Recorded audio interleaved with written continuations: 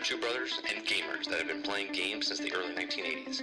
Combined, they have over 65 years experience. Join them each week as they discuss and rant about gaming and entertainment news. This is Generation X Gaming.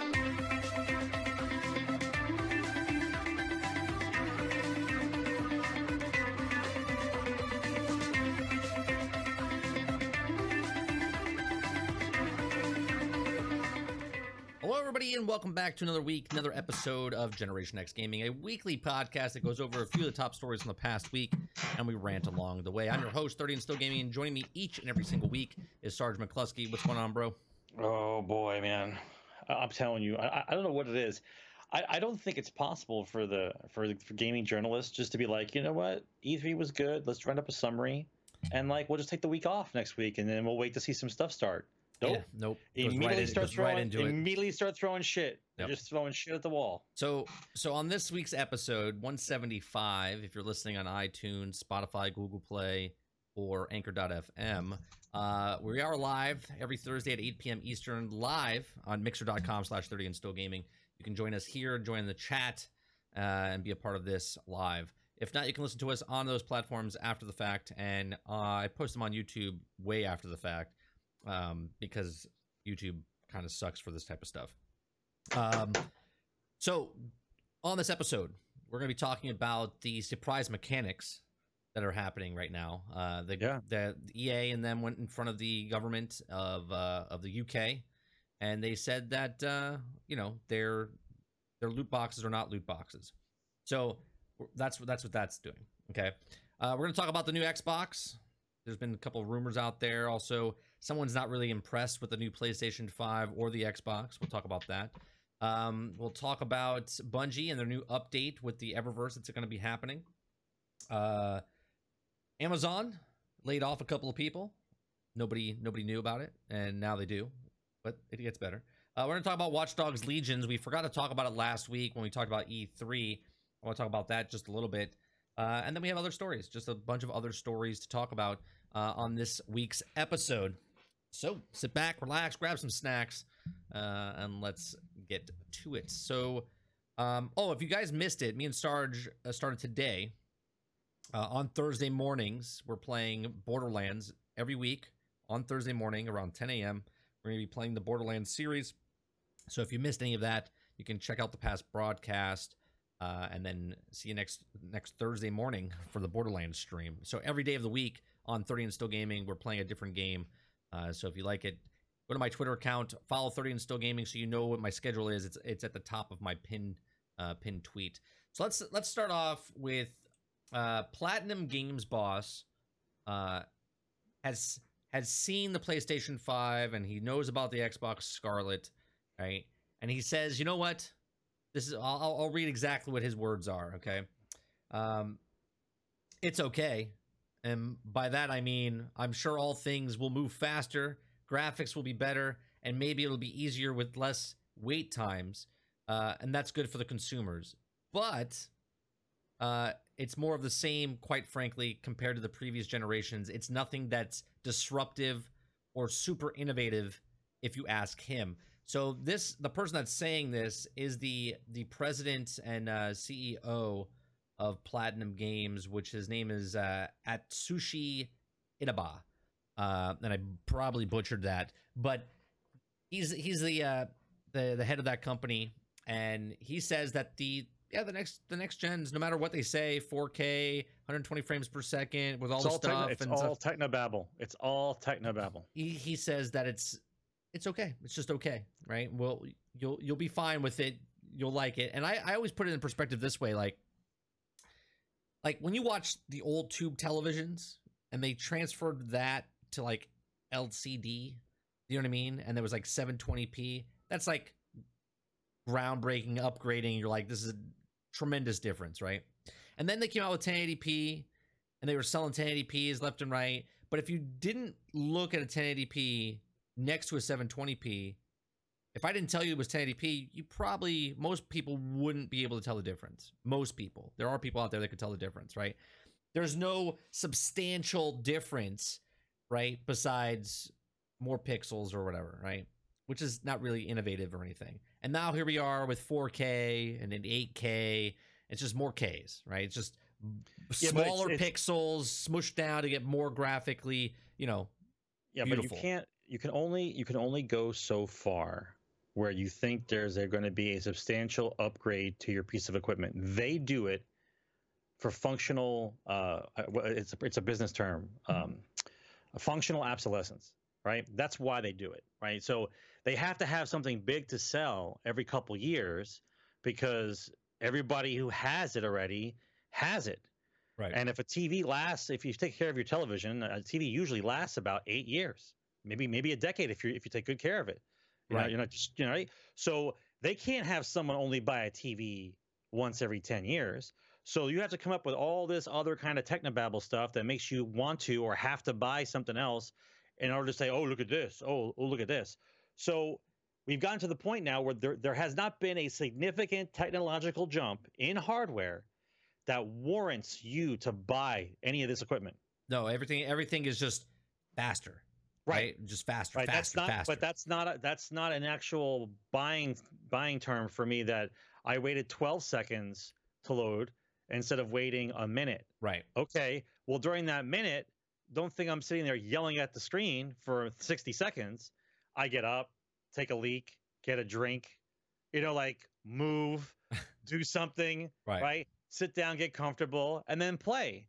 Right, that's like a natural pause in time. That was fine for everybody. Right. So basically, what you're telling me now is, we're going to glue your ass to the couch. Right. Better get ready. Right. You won't have to. You better get a shit bucket legitimately now. You better get the shit bucket because otherwise, you're constantly going to be in the game. The new Project Scarlet Xbox now with a shit bucket.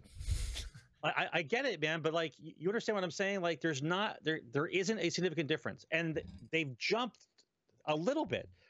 The reason why 360 lasted as long as it did, besides the fact that we were in a kind of a recession at that time, remember we had that one little recession for the real estate, right?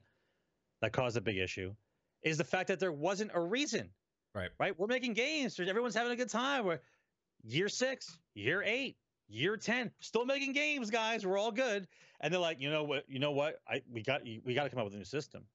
We need an influx of $6 billion. We need a new system. So the Xbox One and PlayStation 5 have to come out, not because they needed it.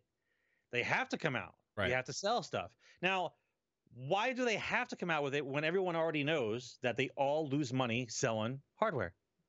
When they sell an Xbox or they sell a PlayStation, they're actually losing money. Right? Right. It comes from the games. Right. It comes from the games. So now they're working it into the system where this last thing, they don't know what else to say. You can just listening to the stories that have been going on for the last 6 months.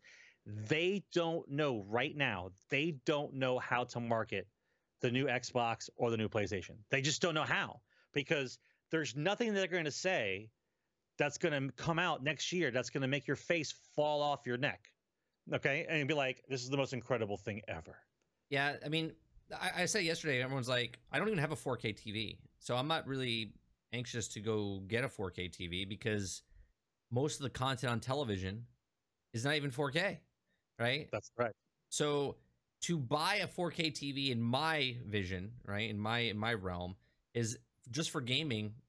I don't need it because I play mostly on my monitors, right, than on a television. So there's no point for me to get 4K. And now they're marketing 8K, right? So 8K. So the people that bought 4K televisions are now a small percentage of those, the 2%ers, the 3%ers, will get rid of the 4K because they have to have the 8K.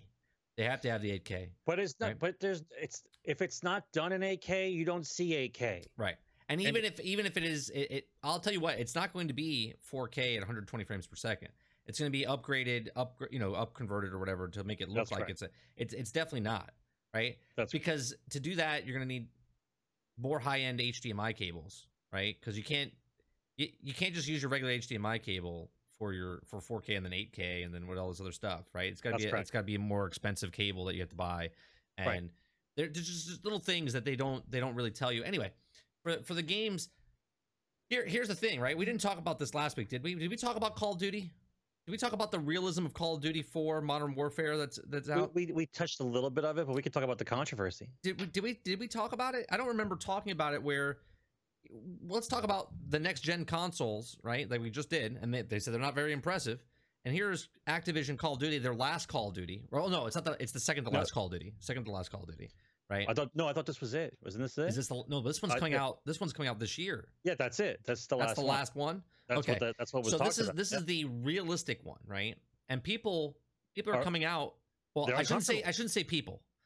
IGN, 6 people that they sent to E3, right, were all offended and uncomfortable that it was too realistic, and it made them feel uncomfortable. And I just want to, hold on before you raise your hand. I just want to say it's modern warfare, right? And they're like, well, there was this scene where this mother had her baby in her arms, and I didn't see the scene, right? Because they don't show it, right? And I'm actually looking forward to it, right? Because I want to see what it is. But they were like, I'm very uncomfortable. Okay, I'm very uncomfortable. And then one guy was like, well, I'm from the UK, and that was exactly what the houses look like, and it felt too real to me. And I'm just thinking to myself, who are these pansies? First of all, let's remember, they're video game reviewers looking at a video game, and they're saying it's too realistic. The pinnacle of the industry is to get it the most realistic as possible. Yes. Right? Hence why they're making virtual reality. Okay? And these people are like, it's just too uncomfortable. I had to shoot somebody. If you take IGN's reviews from 2 years ago, they said the game's not realistic enough. You can actually look back at the reviews. People are pulling them up. IGN writes a review and says, the game's really great. Just it doesn't seem realistic enough. That was like one of their negative points. I'm like, okay, here it is. Raw. Right. This is actually happening exactly in today's world. Is. This is a situation that might actually happen in today's world. It's disturbing. Yes. This is something that happens. Yes. Now it makes you feel uncomfortable. Here's the best part.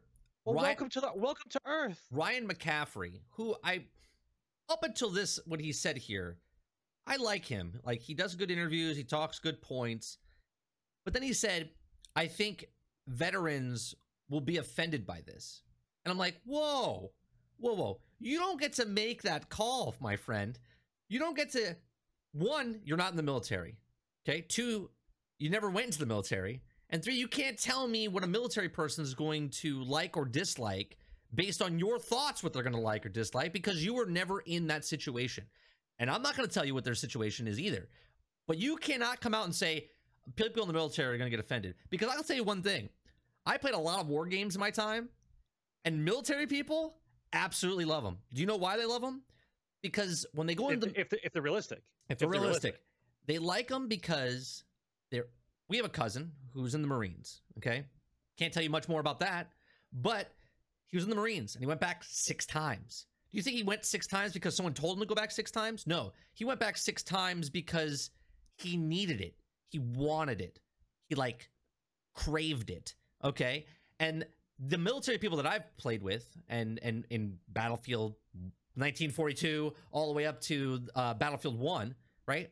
They love the realism. They love being back in the battle where they're actually not losing their legs, right? And they're not actually in danger because they're in this fantasy of what they were put in, right? And they feel at home once again playing with their brothers and sisters, okay? And I'm not saying that they're physical brothers and sisters.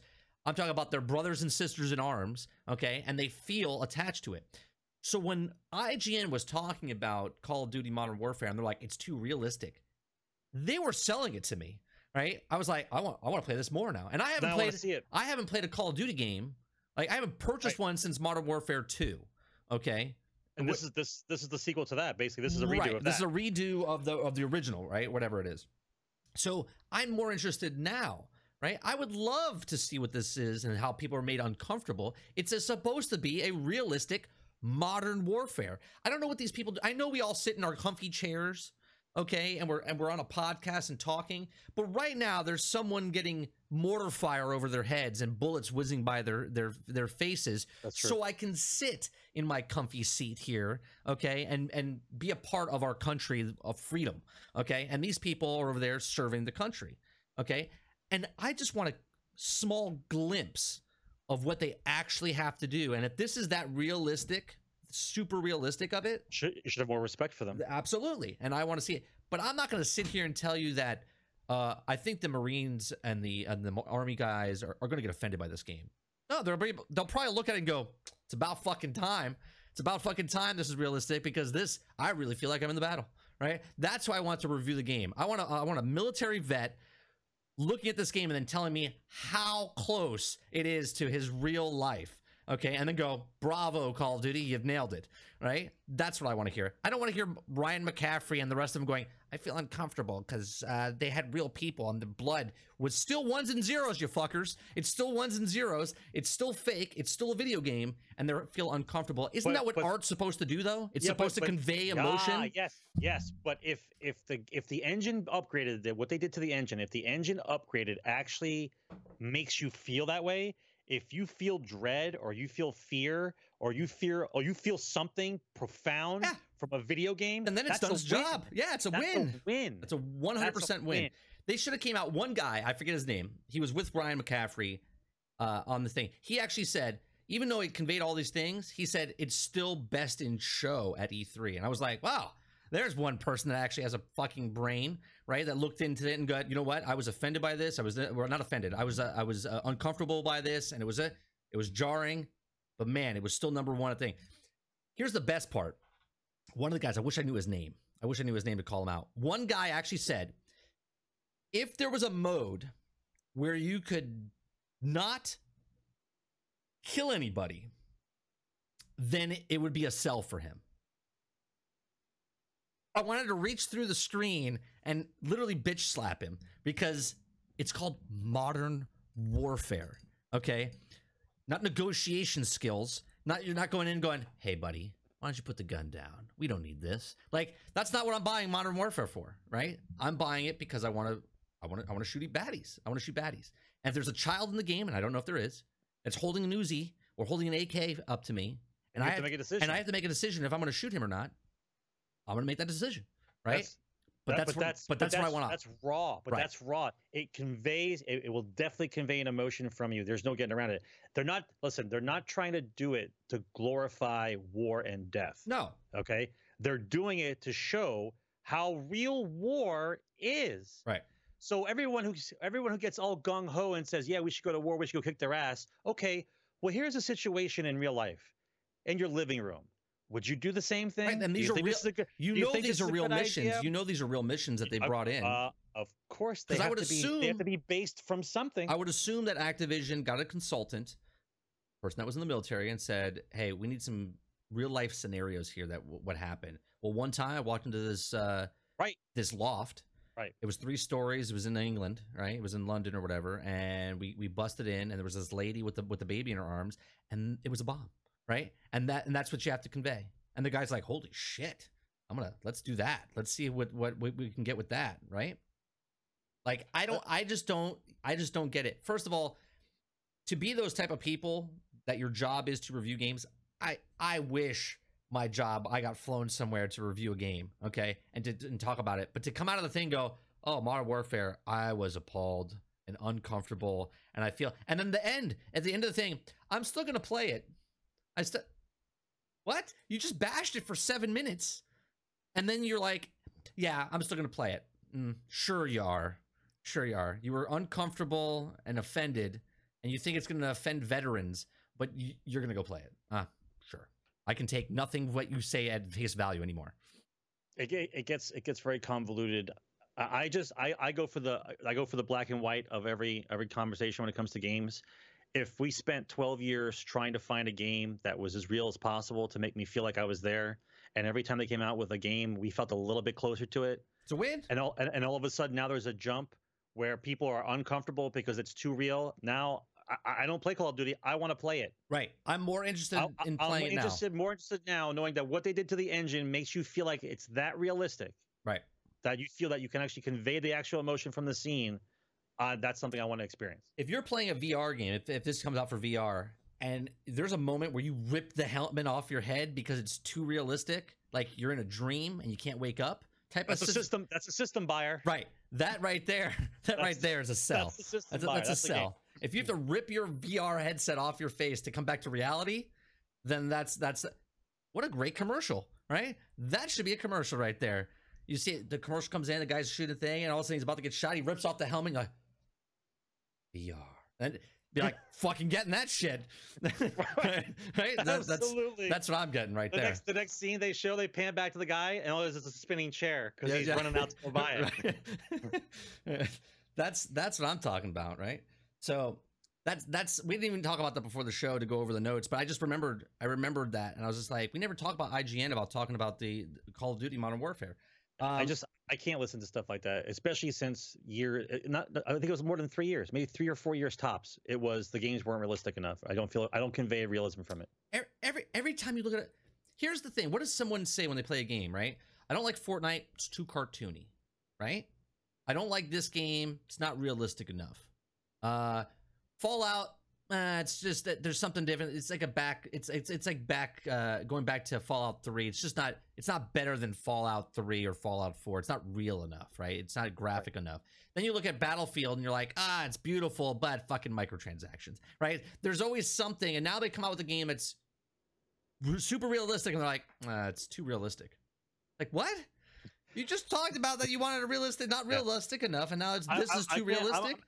That's the series I don't like to play, but the most anticipated game I want to see. I'll tell you what, when that game comes out, I will not buy it, but I will Redbox it and just play the campaign single player and then return it, right, to the Redbox, because the campaign you can beat in like one afternoon. That's usually what it is, like 6 hours, 8 hours, or whatever it is.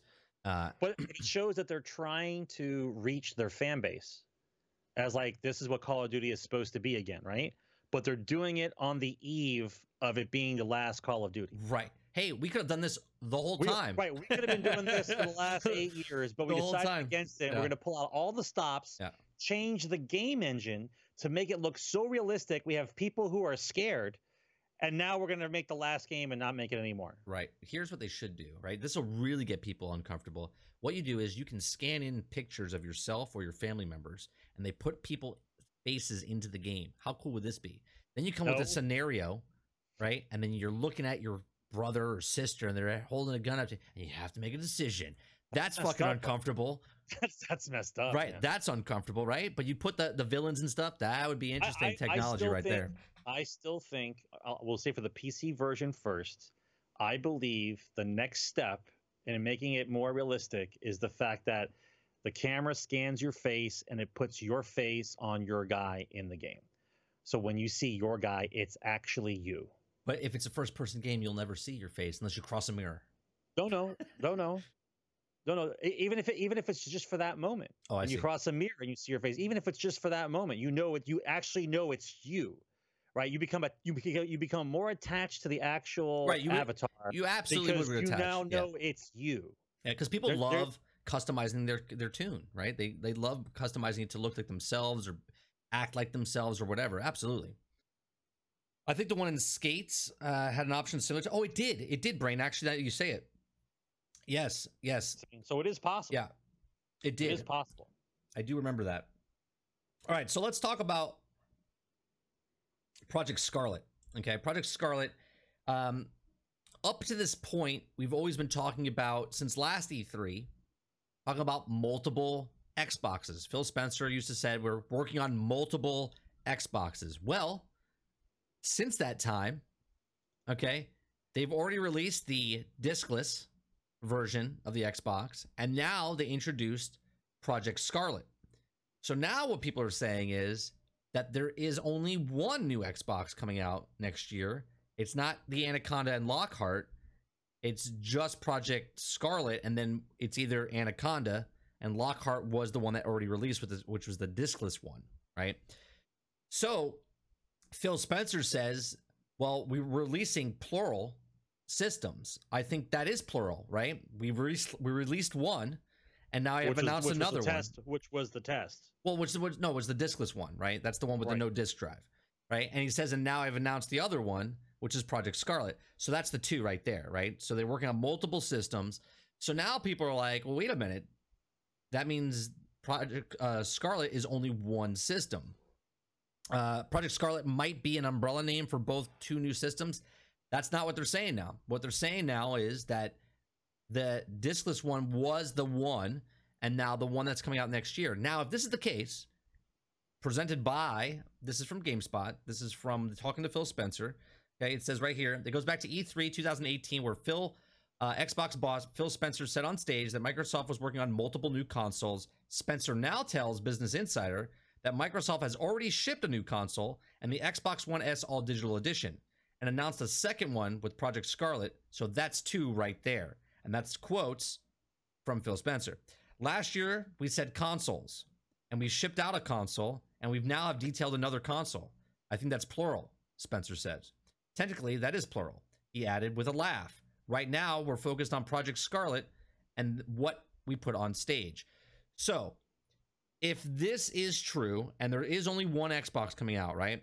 It's the Anaconda, and Lockhart's already released, or vice versa. There's one project out there, right? We thought Project Scarlet was multiple systems underneath that umbrella. And now the way he's talking is that they've already announced one and they're releasing the other one. So if this is the high-end one that's supposed to come out now, it's the new Xbox One X, right? Mm-hmm. Whatever it is. They can't price themselves out of market now. So what do you think the price point is of this next console? Right? Okay, so what with the 4K, are you referring to the with the disk drive? With the disk drive, 4K up to 120, 4K 60 frames per second, up to 120 frames per second with the SSD. Supposed to have a solid state drive. Right, with a solid state drive. What is the price point they're putting this one in if there's only one coming out? Well, they're always losing money on consoles anyway, so I'm gonna go with 4. You think 400? Well, if it's what they say it's supposed to be, 450. Yeah, they have to be competitive against PlayStation. They have to have a reason, right? And if it's 450, or if it, Dupas, I'll go with you a little bit. If you say it's 6, then they're gonna have to bundle a bunch of crap attached to it to make you feel like the 6 is worth it. It's got to come like with maybe like 2 years of Game Pass. Or, you know what I'm saying? They're going to bundle a bunch of I would say like 6 months with the game, something like that. Yeah. They're going to have to bundle it with some kind of garbage to make you feel better for 6. Because 6 is an Xbox at 6 better be something special, man. I think, why would it be less, 100 bucks less? Because Xbox One X was the lie to get you to believe that it was all upgrading every game you played. Right. Now you're telling me this is going to run everything and be awesome. Well, they're just doing the, if they, what Duplass is saying is, why would it be less than that? They're doing the Apple iPhone edition, right? iPhone 1 came out, it was like $500, and the iPhone 2 came out. This one drops price. This one takes the place of that one. It's $500 for the next newest and greatest thing. I think I think Sarge is onto something here, right? It was $600 for the Xbox One. They saw how many sales they made with the $600 price tag, and they're like, not many people wanted to buy, right? This is the next one coming out. How many percentage? Let's just say 7% or 8% bought an Xbox One X, right? Or whatever the share is. And they're like, that's not enough. We really need about 22%, 25% of the market, right, to get this system. They have to do it around 450, 500, right? And like Sarge said, they lose money on the consoles. They lose money on the consoles, and they're doubling down on the Xbox Game Pass, right? They're doubling down. So they're already, if you're getting Xbox Game Pass with the gold, with the 2 things, it's $15 a month for 12 months. So it's what's that, $180 for the year? Tack that onto the 450. Right. Put that onto the 450. Gives you the 600. And that's if they buy no microtransactions. That's if they don't buy any DLCs. Because remember, on Game Pass, you have the game for free, but any DLCs that come out with the game, you have to purchase it straight up. $10 here, $15 there, $20 here, $30 there, whatever it is. So I think that Microsoft is willing to lose money, okay, put it down to about $500, which then would make PlayStation rethink their business model, right? Because PlayStation's been out for $600, right? PlayStation 2, 3, or PlayStation 3 came out at $600. PlayStation 4 came out at $600, I believe, as well. I just can't fathom, though, them dropping the price that much when it first comes out. It might be $600 for 6 months, and then they have to drop the price. But this is what I'm saying. We don't know right this second because they're still worried about this Christmas and the lack of sales is going to be from a lot of different developers because the games aren't ready. There's going to be a lot of indies, there's a lot of other subpar games. There's some decent games coming out, but the market's not flooded this Christmas. Like what we know is coming out isn't a lot. Right. Okay. So now, what do you think is the sales point? Like, what are you focused on when you come around the corner and it's now 2020 and we're 3 weeks out of E3? What is Microsoft going to do to sell that system to, like, you have to have it? What can you possibly tell me? So they're going to have to lean on it. They're going to have to lean on the Halo Infinite, right? Yep. They're going to have to lean on that heavy. Right. That's coming out day one. Right. It's got to be with the system, and it's got to be with the system. Right. Bundle it like Nintendo did with Mario and Duck Hunt and stuff like that. Yep. And it's got to be something where the graphics have to be like, it has to be as pretty as Destiny, if not prettier. It's got to be that on the pretty level. Right. And on top of it, they have better figure out a way, since everyone's talking about that they can do it with Stadia and the rest of these online services, that they can actually figure out a way to create the bandwidth stabilized that you need to play all these multiplayer games that they want us to play. Right? It's okay to be pretty and be single player, but to be pretty and play multiplayer and be steady is something completely different. Right. Dupa says, well, wouldn't the consoles have to cost a little bit more due to the tariffs from China since then? Well, that would depend. You're right. That would also be considering, but at the same time, Nintendo right now is moving their stuff out of China so they can make the systems elsewhere so they don't have to pay the tariffs, right? So I would assume Microsoft would have the same kind of scenario and situation and plans. They have to be looking at that going, look what our president's doing. He's making it more harder for business. So they're probably moving to a different location so they don't have to get, they'd rather pay the $10 million to build a new plant somewhere else so they don't have to put the extra $25% on the tariffs of it. So they might even subdivide it to India or Taiwan or any place else where it's not directly China. You know, we don't know the games that the people play behind the doors and how to get things to where they're supposed to be. There could be any number of stuff going on. I personally think that it's not going to be a factor, but if Trump pulls off this thing where it's a serious tariff thing and they are seriously pushing the taxes onto the consumer, then something might happen. Right. But until then, we're gonna just go with the normal day in the life of a video game company, right? You're gonna lose money on the hardware. But why am I getting the hardware? What's the reason I'm getting the hardware? So now that would have to mean that if PlayStation, when is PlayStation's talk this year? When are they going to actually talk? There's no announcement really. Okay. So if they stay quiet and only do a little things here and there for this year, and they're waiting for next year because then next year is their system, then both these companies have to come out barrels locked and loaded, and you got to sell me the reason why I got to buy a new Xbox. Or why I got to buy a new PlayStation. Because the way that they're talking, this is the last system. Because after this, it's going to be streaming only. We're not going to own anything anymore. It's going to be me paying a monthly fee, getting games digitally, and it's only going to be streaming. And so for that kind of talk, there better be guys working around the clock right now trying to connect Connecticut to Topeka, Kansas. Well, okay, it better be going on right now. Here's the thing, right? They're gonna show for every money that they lose out on the console for. Here's why I think they got rid of the disc drive, right? I think they're making positive money or breaking even with the Xbox One S, right? They got rid of the disc drive. They put a solid state. I don't know if they put a solid state in that new one. Supposed to. No, that's the new one. The one that's coming out now with the. Does anybody know if the Xbox One S all digital has an SSD in it, or is it how can the audio be lagging? The audio is lagging behind the video. The audio is audio. So basically, if they have an SSD drive, here's my thought process. If they're coming out with the Xbox One S all digital, and it has an SSD drive. Right? No disk drive. It's just fast. And they make the $600 one, okay? Or they make the $500 one, whatever it is. small percentage is going to buy this $500, $600 one. More people look at this and go, well, this is $600. I don't want to buy this one. I'll buy this one at $250 or $300. It's got no disk drive.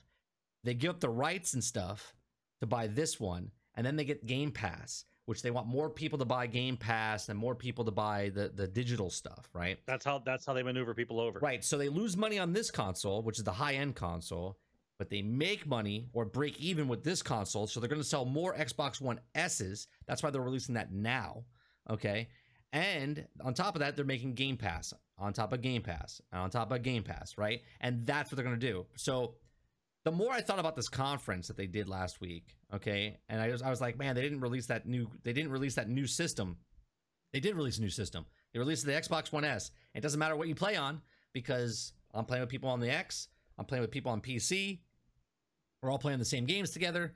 So more people are like, man, I really can't afford $600, but I can afford $250, right? It's got no disk drive. When's the last time I used a disk? Oh, it comes with Game Pass. I'll get that. $15, boom. So $250 for this system plus $180, right? Now they're paying $300 and almost $400 for that console to play that console for the year, right? So I think that's what Xbox is doing, right? I think that's why they're doing what they're doing. So then you have the Xbox One S digital, you have the Xbox One X, you have the Xbox Project Scarlet. So right, there has to be some kind of transition system, because they can't have it to where this is the last system and the next system doesn't have anything. You're just streaming. Right. This gives people an intermediary step to take to realize that gaming is going in this direction, and are you part of it or not? To answer your question about what they need to sell, they definitely need to bundle it with Halo Infinite, right? They need to put about 3 to 6 months of Game Pass on that system when they sell it, right? And maybe throw in one of those new Pro controllers, right? The Elite controller, the version 2, the $180 one. If they throw in that with 3 months of Game Pass with Halo Infinite for $600 for the new Project Scarlet next Christmas, not this Christmas, but 2020 Christmas. I can see that. They are never throwing in a controller. Never know. Well, no, not 2 controllers, Tally. Instead of just getting a normal one, the Elite. We're spitballing. Yeah. No, what I'm saying is, if they want to do something like that, something customized. Maybe it's not an Elite controller, but it's a Halo Infinite, custom console with controller, whatever it is. They need to spruce it up to make that $600. People are like, oh, all right, I can buy that $600. Yeah, special bundle. That's what I'm saying. Special bundle with the Elite, right? With the Halo Infinite. I just don't see right now. I just don't see what's coming down the pike that's going to make me want to buy a brand new system, judging on what I know they can do with the system we are currently on. I'm about to watch Call of Duty come out and blow everyone's mind clear off their friggin' neck. Like, we're gonna watch the most realistic war game ever. People are uncomfortable playing it, and you can do that on an Xbox right now. So right. What are you gonna show me next year that says, you know what, this Xbox is garbage, I need to get a new Xbox? Like, when is that? What moment is that gonna happen? Like, what are they gonna release? I don't know. I don't know what they're gonna do. They did that before. So it's possible the bundle at Xbox One with the Pro controller for $500. There you go. So we can see maybe doing something like that. Speaking of new consoles, right? This one was in the works. Everyone's figuring out the tariff thing, right? Well, now I'll show you a quick picture of it. This is a design. This is the first real look at Nintendo Switch Mini? ? Update. Company responds. It says, despite the countless rumors they've been circulating surrounding a low-price Switch Mini console over the past couple of years, Nintendo still hasn't officially revealed that such a thing exists. For all we know, it could be because it doesn't exist, but these accessories designed specifically for such console could be the key ingredient to the Switch Mini speculation mix. Believe it or not, I've been talking about the idea of a Switch Mini since April 2017, just weeks after the real deal release into the world. So basically, there's a lot of mini stuff being produced for a Nintendo Switch, but the Nintendo Switch hasn't been announced yet, right? And here's the funny part about shit like this. This is how Apple iPhones get leaked all the time, and all Apple products get leaked, because the accessories, they don't have to abide by rules of the company because they're just making third-party things for this device. So it's out there that there's a mini case out there for a Switch Mini, but no such facts have happened with the Switch Mini, which means a Switch Mini is coming out, right? Because why would someone produce all of this shit for nothing? It's a little weird, right? Well, how small? I mean, the Switch is a decent. Isn't the Switch about the same size as a Lynx, just with a bigger screen? I mean, how much smaller are they going to make it? I thought it was a good size. I'll try to bring up. Like the Atari Lynx was a good size handheld. It was large, but the screen was small. The Nintendo screen is bigger, but it's about the same size, I think, as like a Lynx. It's like that kind of size. I would assume. Like how small do you want to make the Switch? I would assume, if I'm looking at this right here, they would take the screen. Who owns a Switch, and what size is the screen for a Switch? What's the size of it? It's got to be the size of a large note. It's got to be like a 10-inch. I'm looking at my 9.5 inch. It's got to be. I'm looking at my Pro here, right? The 8 Pro, and I'm figuring if they add a little controller system to this, I can see it being about the size of this iPhone, right? Which is, what is this, a 7.5-inch screen or whatever across? The screen's got to be as big as a Note, right? That's about the right size. Because right now the Switch is about the size, width-wise, about the size of an iPad, but not wide. So like if you just bring it down, shrink it in a little bit, we're talking, they're going to take about an inch off, right? Whatever they do, what's the price point? It's $300 right now, right? It's $300 right now. It is a taco. I don't remember talking that much shit. It was a taco. I mean, the case. I'll tell you what. The new one's not coming with the. All right. So 6.5 inches. That's the normal diagonal. size. That's diagonal. So Duplis. how big can it possibly get? How smaller can it get? And you actually still function. Because my screen right now. Are you gonna wear binoculars on to play it? I mean, you have to have a bigger screen than 6.5 inches. My Pro here phone is like almost 6 inches. So there's no way because that's much bigger. Hey, I'll look up the measurements. I think it's humorous that they think they need to make the Switch smaller. I think it's hilarious. I'm gonna okay. It is 6.2 inches, but that doesn't make any sense to me because my iPhone. Okay, hold on. And I think it's hilarious that they've already got the release of all the side products out already, and we don't even know if the Switch is coming out. That's hilarious as well. Hold on, plus.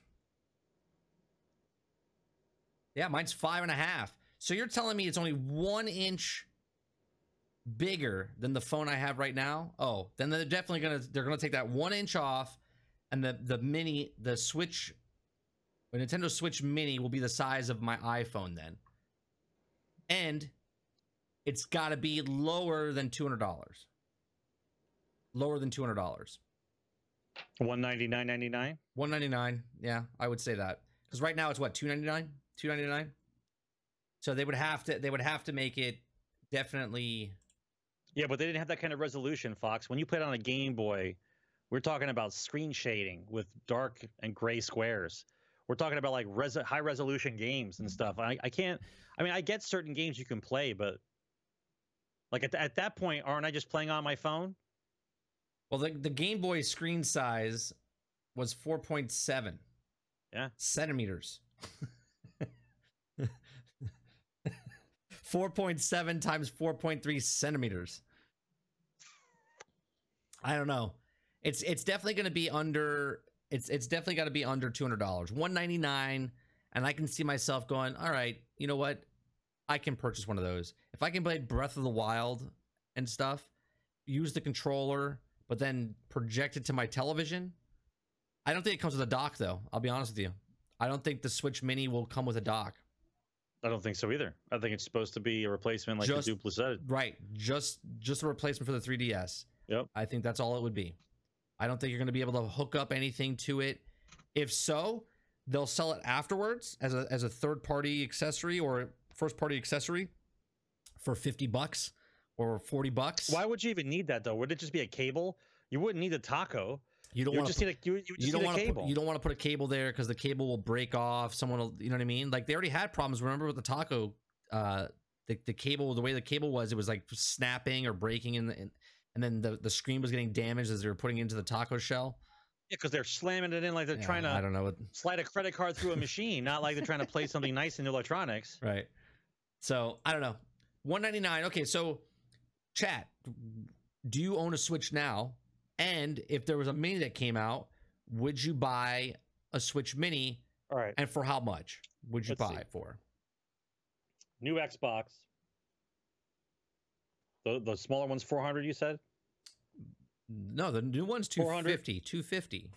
The discless one. The discless one's 250. All right, 250. Now the one that we say is going to be the bundle with Infinity with Halo Infinite. We're saying what, 4? Or we're saying 5? We're saying 5. $499.99, that kind of thing. Yeah. And now the Switch is going to be under 2. I say under 2.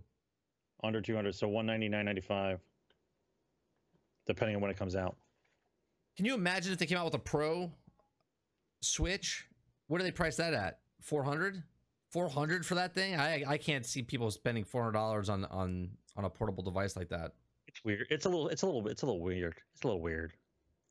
But once again, this is basically a setup year. This is the setup. I don't know, Fox. It's not out yet. It's all rumors. Yeah, this is the setup year where they're gonna get past Christmas. Cyberpunk's gonna come out and destroy everybody. Everybody else is gonna have the little thing coming out, and then starting February, the rumors are gonna start. The new Xbox, the new PlayStation, and it's gonna start going all kinds of nutty up until E3, and then at E3, both teams have to actually sell us a console. Now, here's my question. Does PlayStation come back to E3 because they have to sell a console? No, they just do what Nintendo does. Right. They won't come back to E3 like physically. They'll just phone in their video, right? They'll just toss it to E3 and say, "Here, show this on your stage."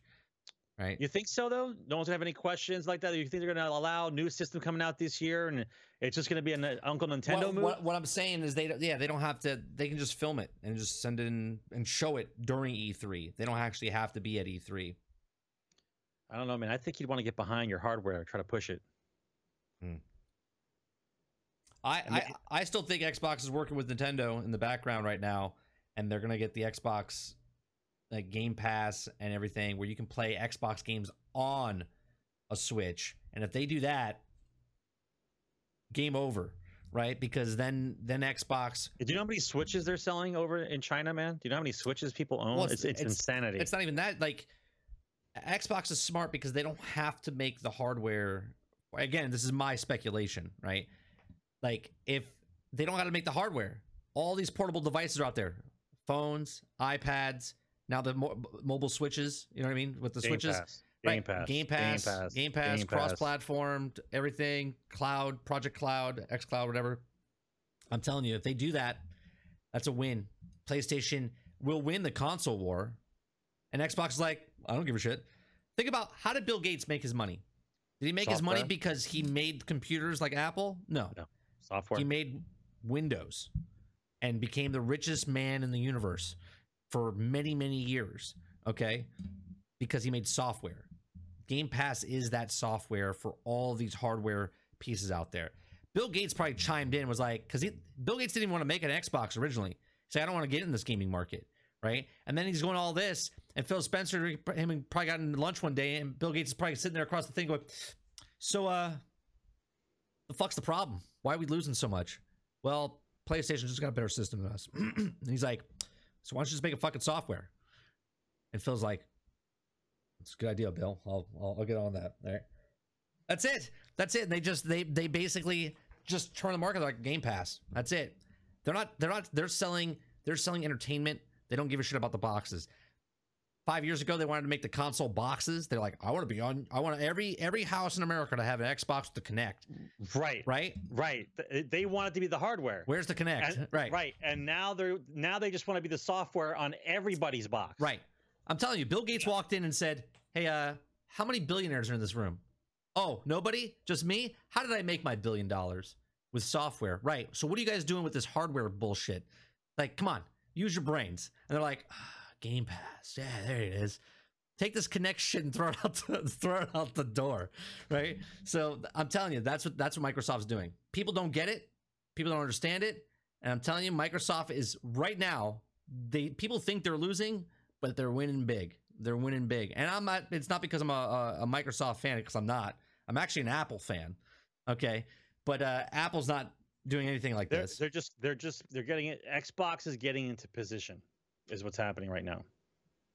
Right. I hate Windows and Microsoft. Let me turn my computer on. Oh, hold on. What are you running? I'm running Linux. Sure you are. Right. So, next story. Let's see.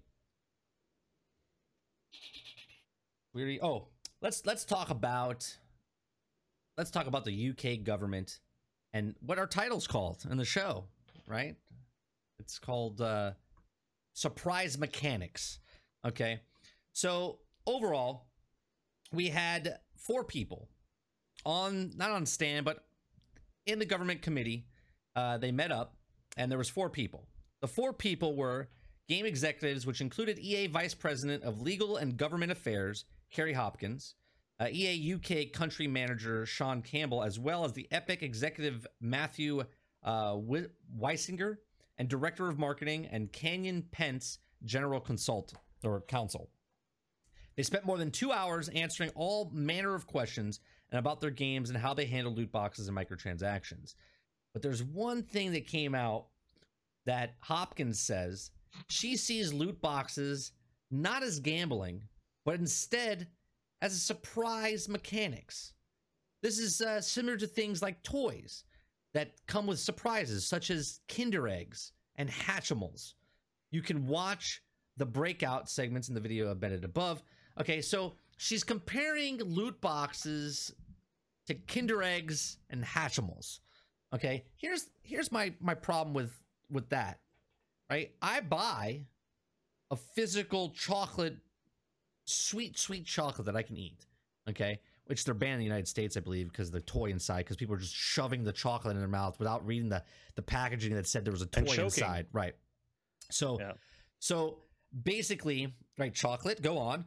I mean, that alone, Tally, would sell you, right? If every loot box that you bought from Overwatch or any other game was an actual chocolate loot box, and then you got your digital code within the inside, I mean, I would see a lot more people being happy.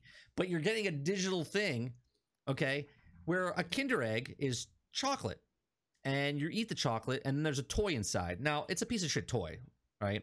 Sorry if you work for Kinder Eggs, okay, but they're little dinky toys. But here's the thing. I can throw that toy away.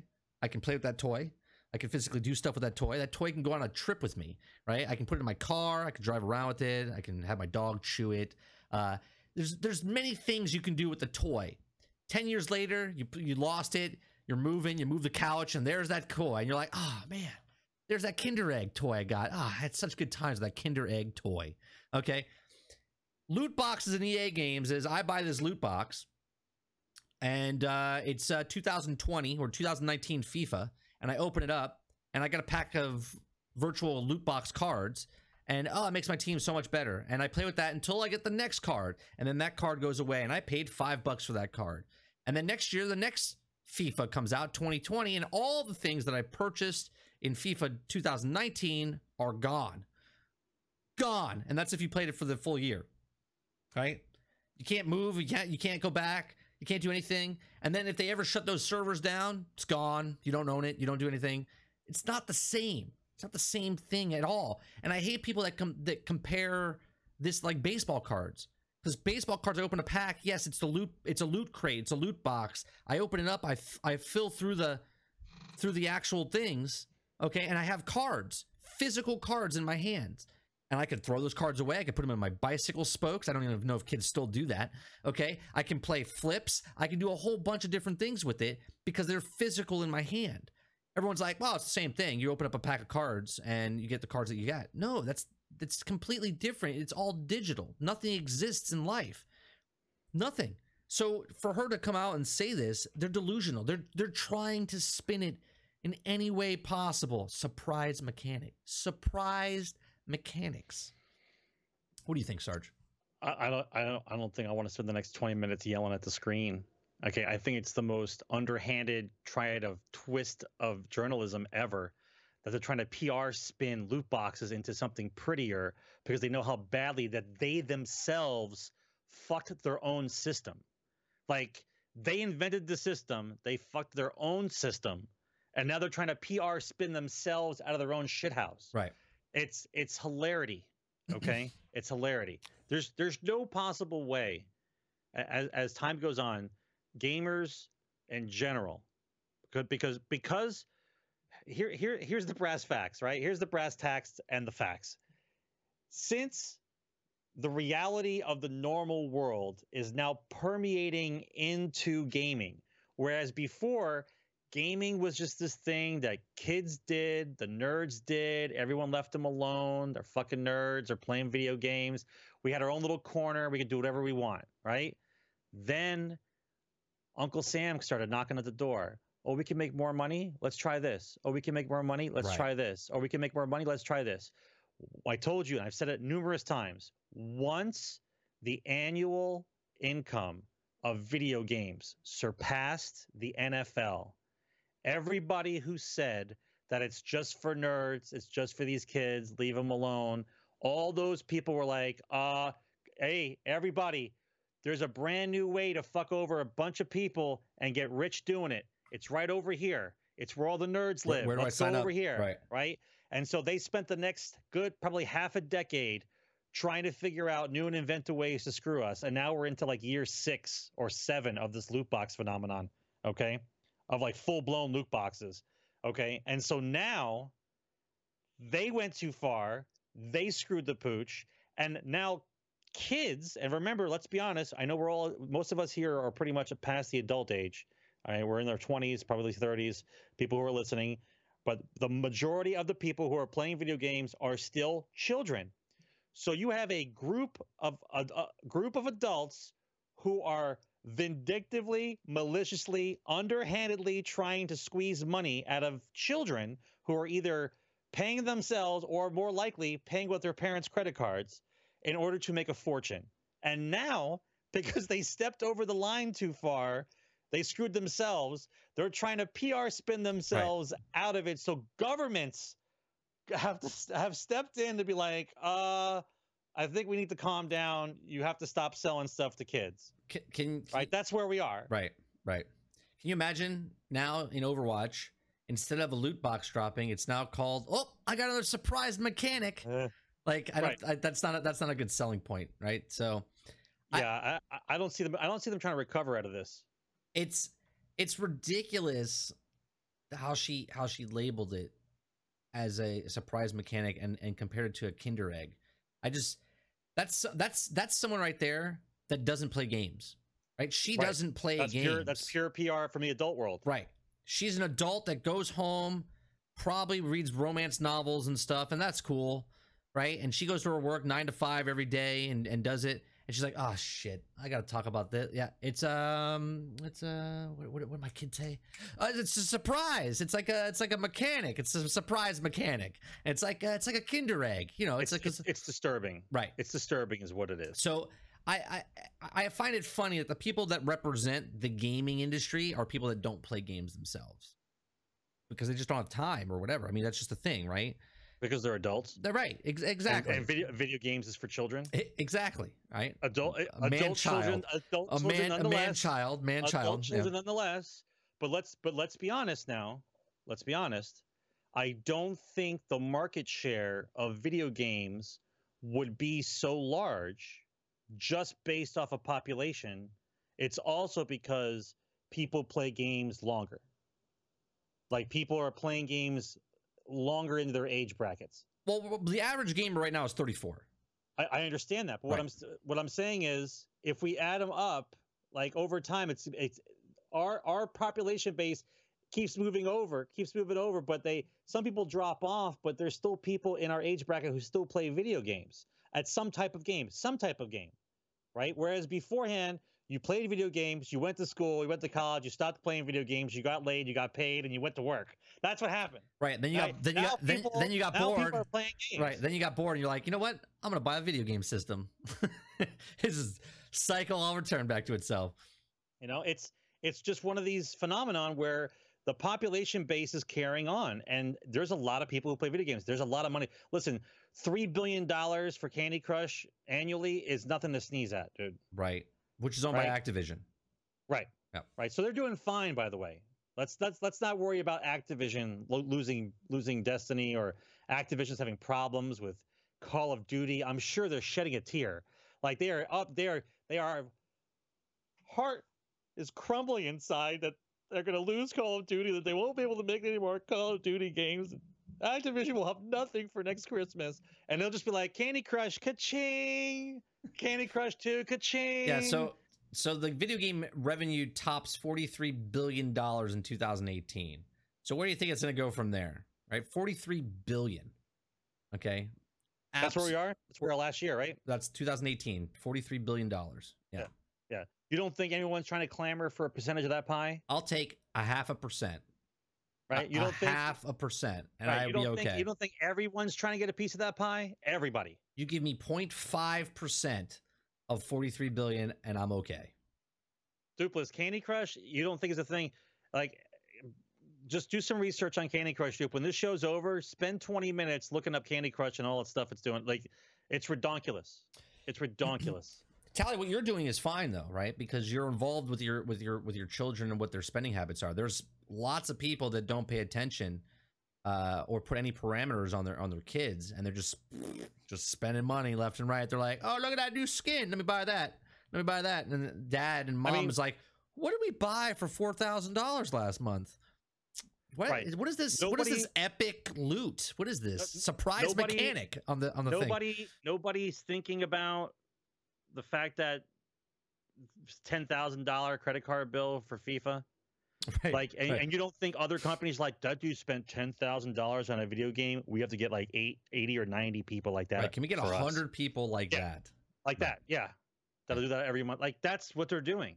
And there is 100 people that would do that, right? Easily.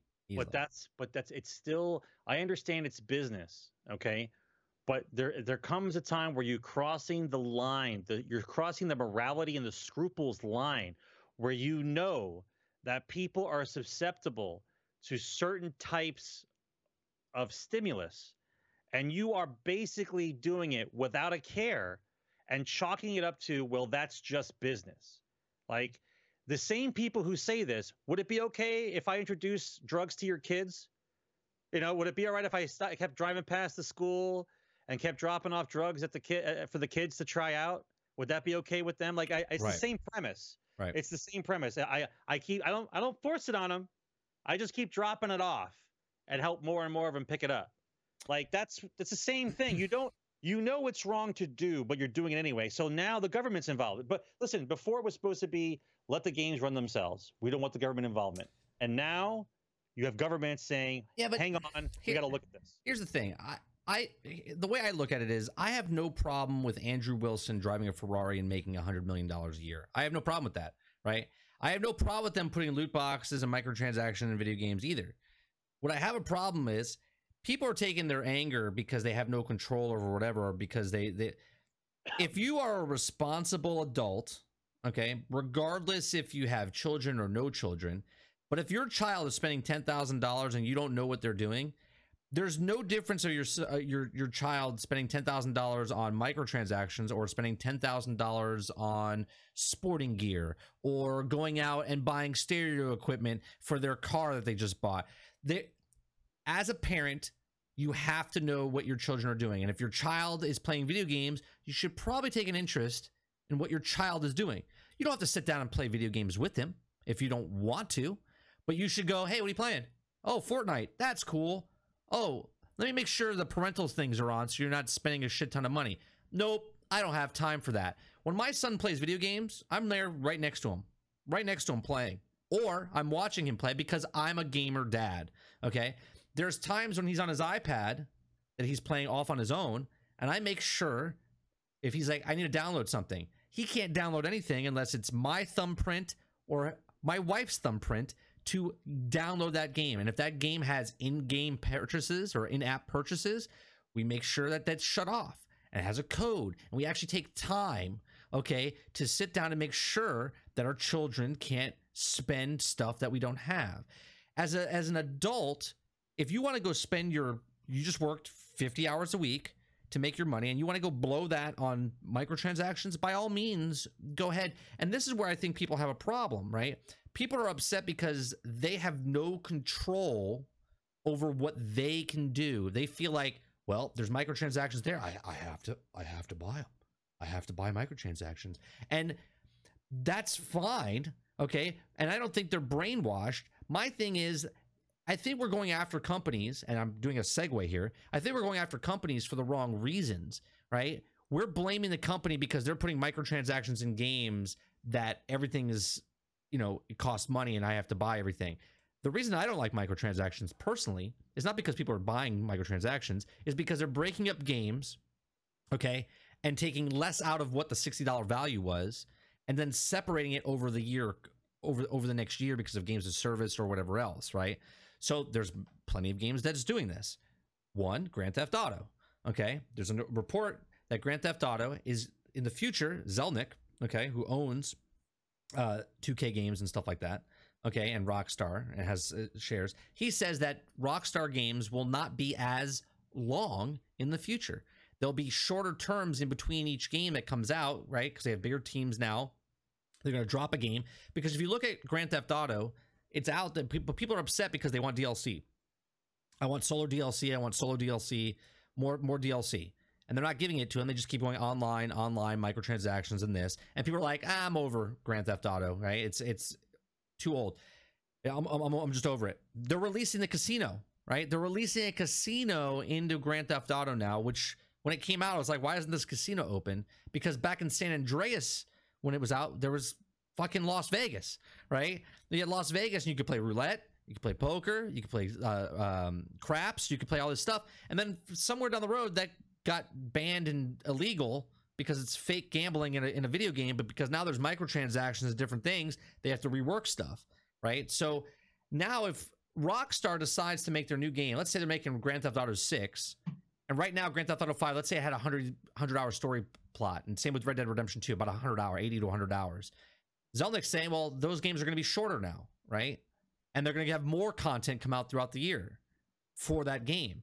So, okay, we have a 100-hour game that takes 100 hours, you pay $60 for it, and now it's going to be 40 hours, and I'm speculating here, right? It could be 40, 50, 60 hours, and then the additional hours that were in the game are not going to get broken up and then sold to you as DLC. So instead of paying $60 for a 100-hour game, now you're paying $60 for a 40-hour game, and then $10 for the next 10 hours, and then $10 for the next 10 hours, and then $10 for the next 10 hours.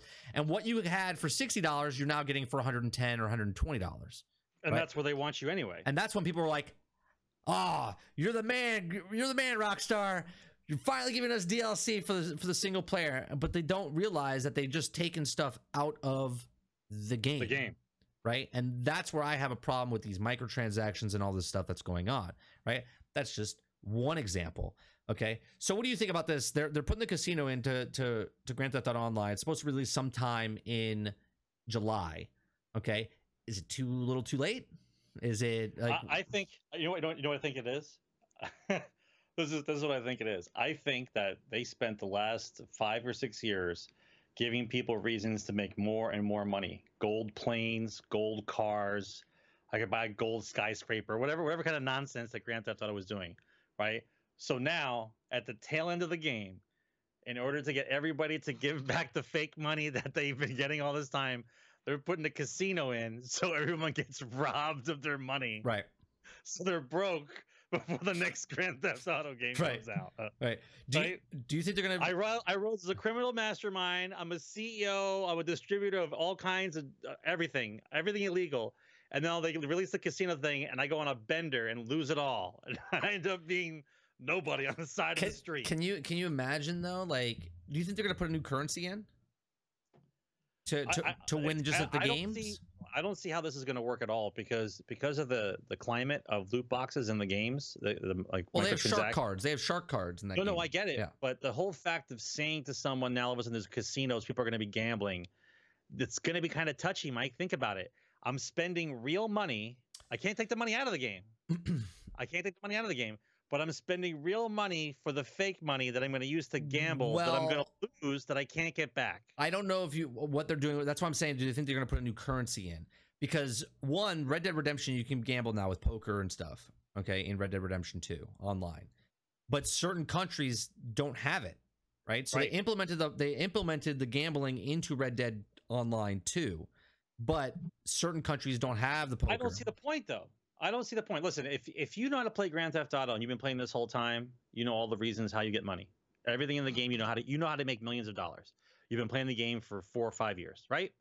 So now you're going to come up with gambling.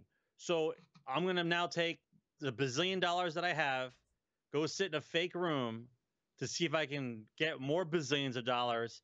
But if the real rules of gambling apply, then the house always wins.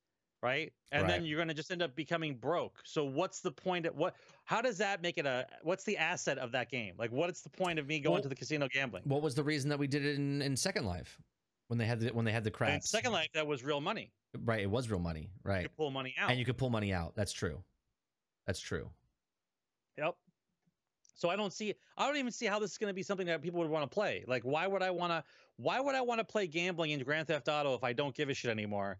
And now I'm just going to give the money back to Rockstar, like all the money I made from robbing banks and doing missions. I would assume that you could rob the casino.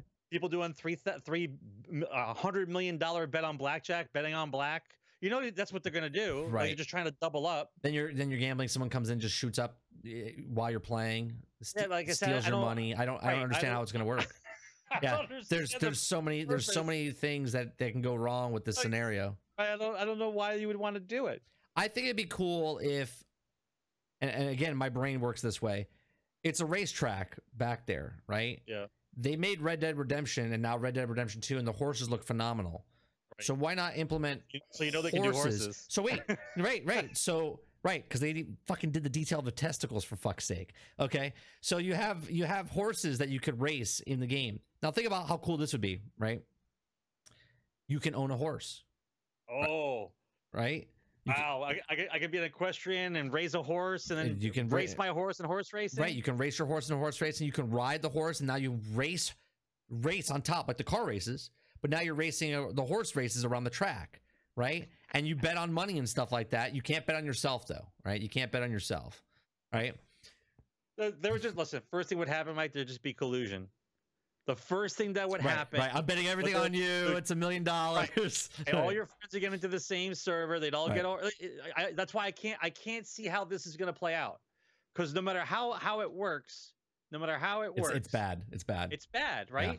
Because let's just say a bunch of us get into the thing, and we're playing like not blackjack, because blackjack's too much 50-50, right? Let's say we're playing like craps or whatever. Roulette or claps, right? And all of us are together, we're in the same server, right? So everybody lays down heavy money, and then you're just checking off the bets, and when one pays out more over than the 50-50 bet, then we're just dividing the money, which means can you divide money? Can you give money to people in the game? I don't know if you can. Yeah, you could give money to people. Can you? The last time I was there, you give money to somebody. I don't remember if you can or not. Does that change? That might be an odd people. I think that's an odd. I know the role players can give money to each other, but that's at their own servers and stuff like that. Is that true? Maybe I'm incorrect on that. That you can't give money to people in the normal game. I'll have to check it up on it. Yeah, I'm not sure if you can give money, but I think the casino's coming in because you can do the heists, like you can do casino heist, right? Okay, that'd be great if it was a nice new add-on. But Two, I think it'd be cool. If you could own the casino. Right, like you own and run a casino, so it's an instance, sort of like you run a nightclub or you run a gunsmith thing. People are going to rob you. Everyone wants to rob the casino. Correct, but you own a casino. You kind of build up the casino. Like 10 people walking through the door, it's their own instance, right? So they own that casino in their own little world, and then when they come out, they have to run like advertisements or do whatever else. People can rob your casino and whatever. I can see that. But as far as gambling themselves in the game, if they do not put a new currency in the game, I don't see it working, because they have no control over what it is. Because if you buy a shark card and then I get $1 million and then I just spend the real money and fake money, it's like, right, it's right. It's very sketchy and very, and people are worried about fucking surprise mechanics. This is just straight up robbery. Right. They're like, hey, just give us $100 of real money and you're gonna win. You're gonna win. House wins 80% of the time, right? That's what I'm saying. So, right. I think it's the last ditch effort to get as much money out of Grand Theft Auto before it's over. That's what it looks like. If they get away with this, where they take a game and split it up and then sell it to you again, 100-hour game, they break it up into 2 50-hour parts, and then take that other 50 and break it up to 5 DLCs over the next year, and they charge $20 or $10 a piece, and you're just like, wait a minute, I just paid 110 for the same thing. And I know Fox said, well, it's because the prices haven't been raised in 15 years. Look, when I was 1984, 86, my mom purchased an Atari cartridge, $80 for, was it Yar's Revenge? $75. Yar's Revenge. Okay. Yes. Game prices have changed. That's like $250 of today. Yes. Okay. Spending $75 on an Atari cartridge. Matter of fact, I went into one of these, it's not a GameStop, it was in the mall. This guy owns his own games shop, and he had a whole bunch of old Atari games. And I looked at one of them and I was like, is that Gauntlet? $50. It's like, that thing's 40 years old and you're charging $50. I was like, I have it in my cabinet. How much would you give it to me for? He said $5. $5. Look at me, $5 for a Gauntlet. He's worse than GameStop. Are you kidding me? Like, what? He's worse than GameStop. Are you robbing me right now? Is your internet disconnecting? You have a storms over by you, Sarge, or whatever? No, choppy. Yeah, it's really, really, really choppy. Let me put your picture up, and I'm gonna disconnect real fast. We'll still talk, and call me back. Call me back.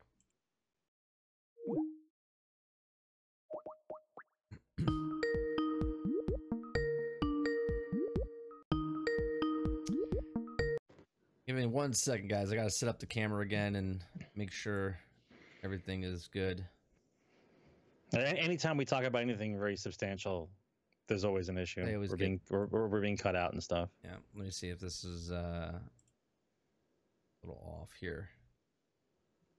A little off. There we go. Ah!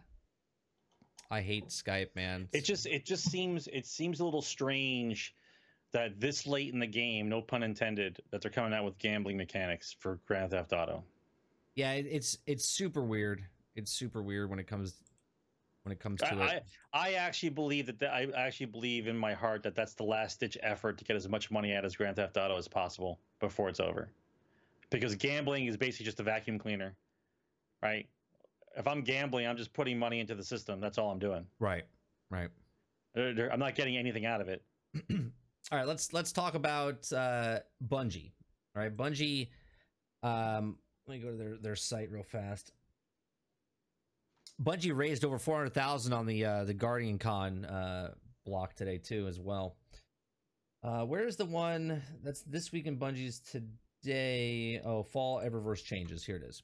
All right, so the Eververse changes that are coming for this are as follows. Okay, it says, hello everyone. Like we did a few weeks ago in the live stream, we're going to continue to talk about Destiny. We'll continue to evolve in the fall and beyond. The update is about how we're changing the Eververse. Now, everyone always had a pushback with the Eververse, right? Everyone had a problem with Eververse. Every single Guardian out there had a problem with the Eververse when they came in. They're like, oh, this is bullshit. Yesterday, they did this post, or 2 days ago, and yesterday, and everyone on Twitter was like, so awesome, Bungie. I'm so glad you're selling transmogging to us for prices, right? And I'm like, I don't get it. Look, I don't hate Bungie in any way, shape, or form. I honestly think though the gaming community is just completely brainwashed and they just don't know. Maybe this is because they've never earned money in their entire life before. I don't know, right? The majority of the population, but the Destiny community is pretty older and they have jobs, so they can spend their money on what they want. But the majority of them, I would think, are young kids that are just like amazed that they can buy stuff that should have been in the game to get anyway. But I'm okay with this, actually. I know it sounds like I'm not. I'm okay with this because I can still earn, and I'll buy one, right? I'll give it to them. I've spent thousands of hours in their game, so throwing another $5 to them so I can get my Guardian not to look like a ridiculous, retarded like Guardian, because I'm level light 732 and my guy looks like he's wearing pajamas and stuff because it's the highest light gear I have, right? And he looks terrible.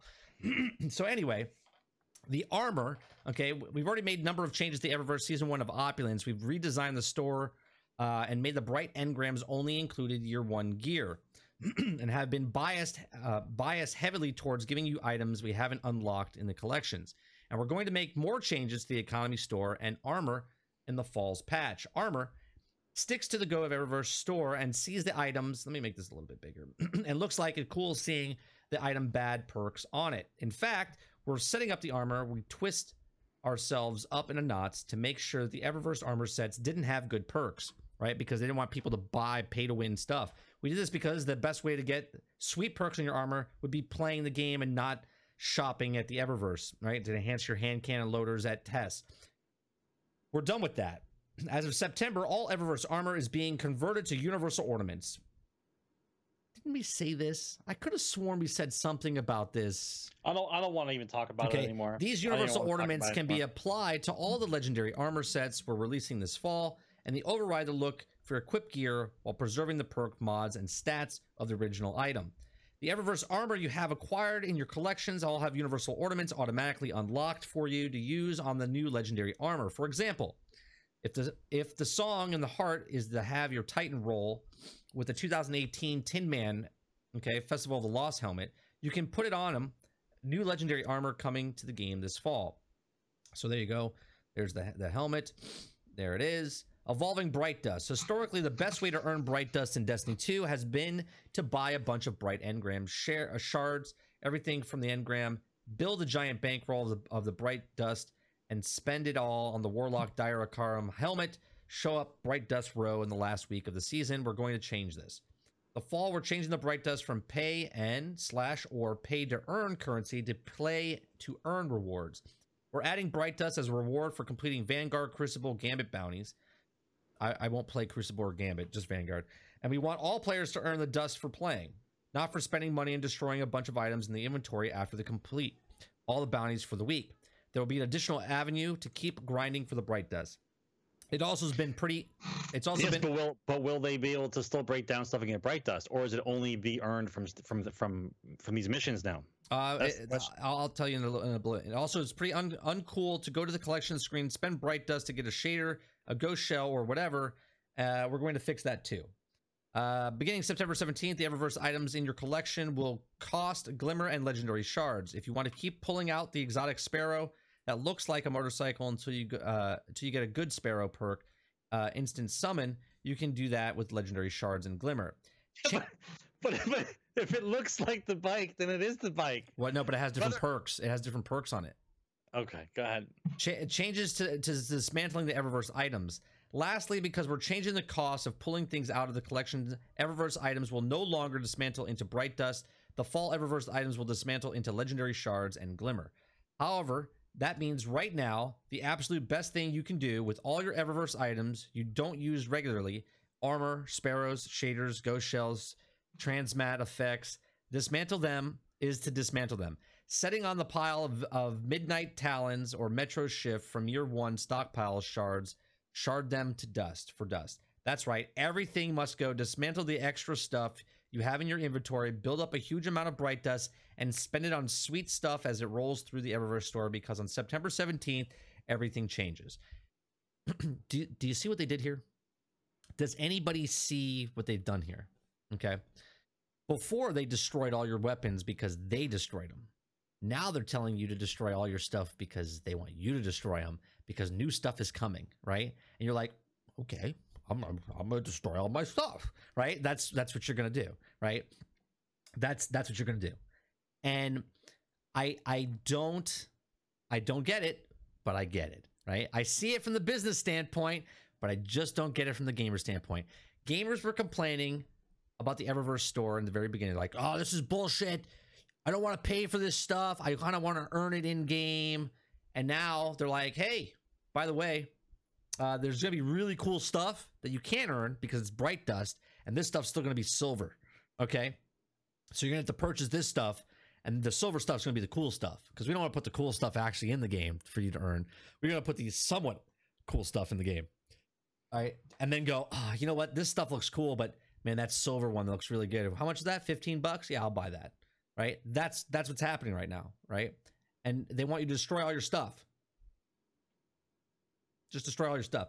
All Eververse armor, new in armor for you've already acquired, has been converted to the Universal Ornaments. Universal Ornaments can be attached to any newly required legendary armor. Bright Dust is going to come from doing bounties, not dismantling things you spend money on. Eververse items can now be pulled from the collections with Glimmer legendary shards instead of Bright Dust. Dismantle all of your unused Eververse items to maximize your Bright Dust reserves. Let's see, who's saying some stuff in chat real fast. So they want to destroy your stuff so you have more Bright Dust so you could buy the other stuff that's going to be the mods, the new stuff that comes out. Yeah, but the point that I'm missing here is, if I have an armor set, right? I have an armor set that I like because it has the stats that I want, but I don't like the way it looks. So I'm going to use Bright Dust to buy what? One encompassing type of mask that goes over my entire armor set, or is it for each piece? Because not to be rude, but I know that some people like certain armor pieces with other pieces, and then they just use the shader to make it all look uniform. So, you know what I mean? Right, but here's the thing. We've talked about this for years, where have some cool gear, have multiple types of gear, have purpose of farming some guy. Now you're just farming for perks, right? So technically, you're getting gear like a helmet or chest piece, and it has the perks, random perks on it, right? And you might find the random perks that you like on that particular thing, but you hate the way it looks, right? So they made something cooler for you to look, and now you're going to be grinding for stuff to dismantle so you can get stuff from the Eververse to get Bright Dust, do Vanguard, Crucible, and Gambit stuff. They're stretching the game out for content-wise, right? Which is holding up some time. So Shadow keeps coming out. Then they're going to make you end-game type of stuff, stretch out the game, go run your bounties, go run other bounties now for Bright Dust, right? So now you have your bounties for Glimmer. You got your bounties for Empowered Engrams. You got your bounties for enhancement cores. Now you're going to have your bounties for Bright Dust, right? So it's just more stuff to put in, and I get it. I see through the veil, okay? Everyone else is like, oh, this game's awesome. I really appreciate it. And this is the same mentality I don't get, where they're giving you less, you're paying more, and you're okay with it. And I just don't, I can't. As a 41-year-old gamer and playing all my life, since I was 3 years old, I don't get the mentality where you're okay with this. When you're like, I'm going to pay this much, and then you're paying more for less, and you're okay with it. Yeah, right. I just don't understand. No matter how much I try to understand, I can't understand it. I purchased my first ever microtransaction. I know it's a gateway drug. Okay, I was playing Dauntless, which was a free-to-play game. Okay, now mind you, Bungie's going free to play, right? Destiny's going free to play. I don't know if it's going free to play. It's going free to play. The base game up until Forsaken's free to play. So if you get it next year and you never played Destiny before, you get Destiny, you get Osiris, you get Warmind. I believe you get the annual pass. You get Forsaken, but you don't get the missions for Forsaken. You just get the land. So you get the Tangled Shore and the Dreaming City, but you can't do anything of the main activities like the Blind Well or Excavation Protocol or any of that type of stuff, right? Everything's free to play. Shadowkeep, you would get but you wouldn't get the main event like the raids and stuff like that. But you would get the areas, all free to play. Dauntless, I paid for armor. Like I bought some platinum and I bought some shaders and stuff, and I was like, it's a free to play game. You know, I've already put in like 80 hours. I was like, I'll spend $4.99. So I did it, right? Because it's a good game. I'm having a lot of fun. Destiny, if you're an early adopter, you paid for Destiny 1, you paid for Dark Below, you paid for House of Wolves, you paid for Taken King, you paid for Rise of Iron, you paid, there was one more in between, I believe. Then you paid for Destiny 2, then you paid for Warmind, then you paid for Osiris, then you paid for Forsaken, then you paid for the annual pass, and now we're all cut up. Okay, you've purchased 10 things at around, you're around about $300, $400 the thing, and now they're going free to play. Right? So up to this point, if you've never played in the last 5 years, you buy the game, it's free to play. Okay. Bravo. Why are they doing this? Everyone thinks it's awesome. Going to bring in a whole bunch of people into the game. Well, of course it is. It's free to play, and they're going to charge you more for the things. More people that have never played the game before and have seen the changes that it's gone through are not going to be going, oh, this is cool. I get to get this armor, and this armor means absolutely nothing now, the way it looks. You might as well not even put armor pieces to get in the game. You might as well just drop perks and then just add it to your character, because the armor pieces that you're getting now mean absolutely nothing because it's just the perks, and you're going to make it look different anyway, right? So again, this goes back to and this is why they'll never put it in, Sarge, because if you get a piece of gear and you want to level it up and put the perks that you want on it, it'd be too easy, right? How are they going to sell you anything with that, right? You can't sell anything with it. So I'm okay with this. Like I said, like I played Dauntless. It's free to play. I wanted some armor. I paid for some shaders, and I got some shaders. Now that's what this is. People were appalled when they charged for shaders. People were appalled when they charged for stuff like this. This is just 1 year ago. 1 year ago, 2 years ago, 3 years ago, they were appalled when they put the Eververse store in. They're like, this is not cool. This is all Activision's fault. It's all Activision's fault. Bungie wouldn't do this. And here we are, Bungie, right? And they're like, well, they have to make money. They have to make money, right? Games are much more, right, expensive. They have to make their money, whatever. People were throwing money at Bungie. They throw money at Bungie because they're fans of Bungie, right? Again, buy a t-shirt. You qualified for the raid because you completed the first week. You're paid $250 for a jacket, right? How many people do you think bought that jacket, right? I think 50,000 people or 100,000 people beat the raid this first week, the most ever, right? Or second most ever, right? How many people think that because they completed the raid the first time, they have the opportunity to buy a $250 jacket, will buy that $250 jacket? I would assume a lot of people, right? Because they're fans. I'm okay with that, right? Because you're buying something outside of the game because you love the game, right? I buy a jersey for my team, baseball cap for my team, put a bumper sticker on my car for my team, but I just don't get why people are cool with buying stuff. Why isn't that cool piece of armor in the raid, right? So I run the raid to look badass, and when someone sees you looking like that, you're like, hey, where'd you get that? I got it from the raid. It drops. It's a small percent. I'll run it with you. You want to run it? Sure, let's run it.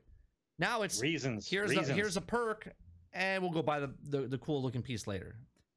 I know people are head over heels over this thing, and I just don't get it. Maybe chat, can you convince me? Or maybe I'm wrong. I don't know why. I don't know why I can't see this.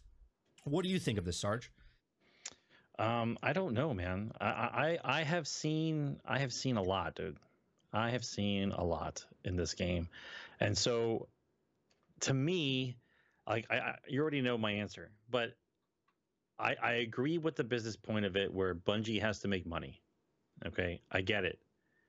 Okay, but like you said, if I get the armor with the perk on it, it doesn't even matter what that armor looks like, because now my whole goal is to either use the bright dust I have or purchase the mask I'm going to put over top of my guy to make him look the way I look, instead of where it was before, whereas I look badass because I accomplished X. Right. Right. I did the Hive raid. I got the Hive armor. I did the Taken King raid. I got the Taken King armor. Right. Those are the pieces I have that's the set I got for doing this particular thing. Oh, you look cool. What did you do? I did X. Now, whatever the gear is doesn't matter. The whole focus now is the looks of it. Get whatever gear you want, and I'll just buy the mask of what I want to put on. I'll transmog it for you. Right. Right. Yeah. It just, I get it, man. I get it. It's sad the direction it's taking in order for them to make money.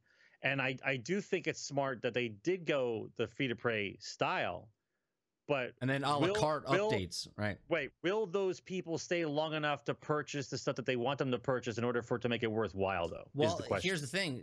They're okay. I mean, think about it. Okay, so here's a stat for you. When Destiny 2 launched, there was 1 million concurrent players, over 1 million concurrent players. When the second one launched? When the second one launched. 6 weeks after it launched, they nosedive. 80% of the population, okay, these are actual factual numbers, 80% of the population of Destiny left Destiny in 6 weeks. In comparison, I got this information from Rick Kakis, and he did his research or whatever, okay? Rick Kakis said that it takes 6 months for the Call of Duty population to lose 80% of their population of the game in 6 months. Bungie did it in 6 weeks with Destiny 2. They fucked up so bad that they lost the whole population. When Forsaken came out, which is to this day still probably one of the best DLCs ever to come out for Destiny 1 or 2, okay, the population still never went above 1 million concurrent, okay? Now all of a sudden, everyone's coming back. I'm actually enjoying it, right? I'm enjoying it because of the quest lines that were in there where I was doing the Wendigo. It took me like 11 hours to do because I like that type of stuff, right? I'm enjoying myself.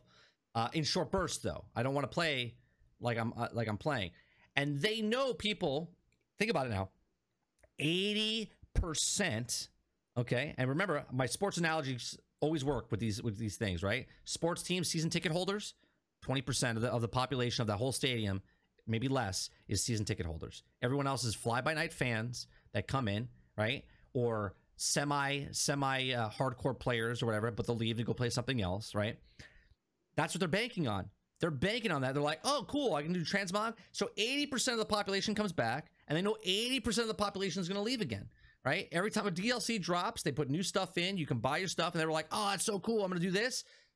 Play. I'm going to buy this, and they go bye-bye, right? They go bye-bye until something else comes along, and they'll come back. That's how Bungie sees that, right? They're like, oh, look, all these people are coming back because of this update that we announced, okay? And then they're going to go again. And then they'll come back again, and they'll go again, and they'll come back again. But the hardcore fans are there. The 20% that are still here are going to buy, and I'm okay with them. Their jackets, they're given to charity.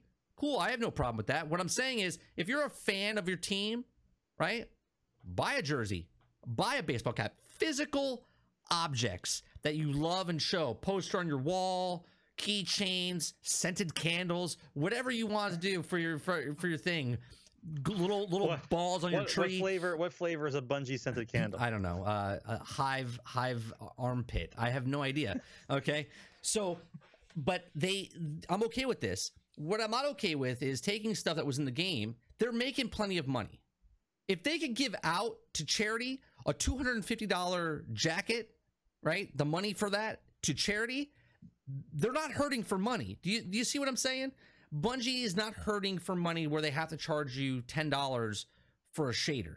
Well, that's also because they are floating the money that they've been given to make that game for Tencent. Okay? I don't even think they're touching that money. Okay, you think that money's not being touched at all? No, that money's really? I don't think that money's being touched at all. I think that money's just for that. Honest to God. Okay. Bungie, do you see how big and nice their studio is? Yeah. How much do you think it costs to keep the lights on and the air conditioning and everything else and the Wi-Fi and everything else there? You think they're really hurting? Where they're like, oh, I don't know if we can afford this month's rent. I don't think that's happening. I don't think that's happening. Okay. Either. They have like 700 employees, right? They have like their own kitchen inside. People have their own gym because they're there all the time, right? They're not hurting for money. Now, I'm not saying don't give them your money because they're not hurting for money. What I'm saying is when the people say that games cost more because it costs more for development, and then they can give out $250 jackets and then give that money to charity, they're not hurting for money. They're making a shit ton of money off of the DLCs that they've been giving out for the season pass, giving out a shit ton of money when you get any kind of DLC. And they must be doing decent on the microtransaction Of course front. they are. Even before this change in September. Of course. The change is supposed to be something better for them, but they have to be doing decent. This is what they said in the board meeting, right? Whiteboard meeting. Here it is. They're like, hey, we've made X amount of money, okay, with this process that we have right here, right? We let's say we made $1 million last month or whatever because of this style. And they're like, well, how do we make more money? We're losing 80% of our population because our game costs this much. What about if we made it free to play? If we make it free to play, Warframe, okay, free to play, huge amount of people come in and they're like, well, wait, why don't we double down on the Eververse, right? So if we give the game for free, we're giving it, they're not paying for the main game, they're not paying for the 2 expansions, they're not paying for this, and it's a la carte. So if they don't like something, they don't have to buy it, right? But again, if you want to transfer your accounts for save games, then you have to buy it for PC, and you got to buy it for PlayStation, you got to buy it for Xbox, and then you got to buy it again for Stadia, and that's a monthly payment. And there's a whole bunch of other stuff behind it. But they're like microtransactions. Let's just double down on the microtransactions and make the Eververse where they have to pay for transmog. Even though we could have gave transmog in the game from day one, now we're waiting 5 years. Now we're going to put transmog in. Oh, transmog, that's amazing. What other games have it? Every game known to man in an MMO MMO world. Okay, this is an action MMO now. We can say it. They said it. We can say it. It's an action MMO, right? I've been saying it since the game came out. I know. I'm not retarded. They actually said it. So that's what they're doing. If 1% of 1 million people concurrent buy one thing from the Eververse store, they're okay. They're going to pay their rent just fine. But they're not charging just one person, and they're not charging just $1. All right? They're charging a lot more than that. I see all the people with the emotes and all these other fucking things that are popping up everywhere. Everyone's like dancing around and doing the cell phone thing. And they're paying for that. They're paying for most of those things, right? I mean, that's just what it is. And I'm okay with the microtransactions that we came from. But it's just funny to me that people are like, they're like goldfish. Right. It took them 5 years to do the Warframe business model. Right. Wait, Warframe's been doing it for 6 years. It took them 5 years to figure out the same model that's already been out there. Yep. Yeah. And I think it's good for Bungie. I think it's good for Destiny. I just think it's funny that the people that complain the most about the microtransactions and stuff are the same people giving them their money for microtransactions. And it just baffles my mind. What is this thing that you sent me here? It's a candle. I think he sent me the candle. Oh. Scented candles are Destiny. They do have scented candles. I remember making fun of those. Hive armpit. I think that's one of the flavors. Do they have the scents? Do they say the scents? The moon, the helium fragments, warm, smoky accords filled the air with comfort sounds of crackling woods balanced with the rich amber and warm vanilla. That's the moon. Then we have Mars, the relic iron, fresh and sappy green cactus layered with warm floral and white flowers, tuberose and jasmine and rose. Venus, a spirit bloom and a refreshing white floral banquet jasmine. The oracle blossoms topped with a citrus mandarin, simmering white musk of a hint of coconut and a breeze. Makes me want to go skinny dipping or something. and the dreadnought. Candles. And the dreadnought, the warm spore of a comforting aroma with spicy and smoky notes, woody, musty tones, and a base top with citrus. That's a dreadnought. Yeah. So that's the candles. There you go. Thanks, Dupless.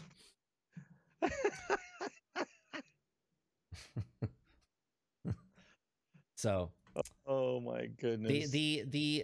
I don't know. I know I'm a hater. I know I'm a hater at this point. It's not a hater. You've gathered the information throughout your life about what's good, what's not good, what does it mean to be ripped off, and what does it mean to pay more to get less. You have learned over time, and when someone presents you with an actual consumer item that goes against everything that you've ever learned in your life, the answer you give is, I don't understand why you monkeys are paying for this. I don't. That's what it is. All right. Here, going from that, we've gone over so much, and now we only have about 15 minutes left. It's fantastic. I love ranting on this show. It's fantastic. From Bungie to the other, right? So we talked about Avengers Endgame, right? And everyone's like, I don't understand why the Avengers look the way they do. They look like they're like third string quarterback coming into play, right? So let me tell you my theory of why I think this is a thing here, right? Where's the story that I have? Does it have to do with surprise mechanics? Surprise mechanics, yes, it does. All right, so let's look at some of these pictures of the Avengers, the D Squad. Okay, like you look at these guys and they're like third strings, like Black Widow. Captain America's wearing pajamas. Yeah, he's wearing the things you buy at the store, like Target for your kid. Okay, she's got underoos on. Right, then you got Thor. Look at Thor. Right, it looks like he's wearing like frying pan like on his chest. He looks like a bass player from like, you know. He looks like one of those old toys called Centurions, where they had the little pieces on them. Yeah. I mean, look at these guys. They look terrible. They look terrible, right? Black Widow doesn't look like Black Widow. She looks like a widow. That like she just looks like she's seen a couple things. Like the only thing that Iron Man looks okay because he's behind a mask. But once you take the mask off, you're like, what happened to him? Like, I'm okay with this. It's comic book. It's their vision. But here's the real reason, right? And I don't have any factual of this, but I guarantee you, it's common sense. Though. This is the reason, right? Let's look at this picture right here of Thor.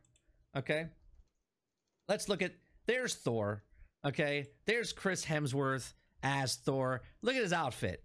It looks pretty decent. It looks cool. Doesn't look like this guy, right? That's the third string that got put in, right? That's the third string. It's the Halloween costume. But here he is, and that armor looks cool, right? And here's the reason they do it. You see how Chris Hemsworth looks? I guarantee you 100% that they're doing this and making him look that shitty because they want to sell you microtransactions of the actual cool looking suits of armor, suits that they're dressed up in, and character faces, right? So I'm not saying they're going to bring Robert Downey Jr.'s lookalike in and make him Robert Downey Jr. What I am saying is that the frying pans on Thor's chest are going to look much cooler because you paid $5 for the next Thor's outfit, or the facial features on him, or the hair that you can make longer or shorter on Thor is going to be a microtransaction. I'm sorry, a surprise mechanic that you're going to be buying. Okay, that's what we're calling in loot boxes from now on, people. It's the Kinder Egg of games. Okay, the Kinder Egg of games. So that's why they're making the. I mean, look at this. Here's what they should look like. Right, that's the movie. Okay, this is a comic book. Right, badass. Look at Thor, badass. Nope, this is what you get. You get the third string. Hey, we need a Black Widow. Hold on a second. I'll be right there. Thanks, Black Widow. I appreciate it. Like, just beaten to hell. And that's the same thing. Microtransactions, right? Like here's.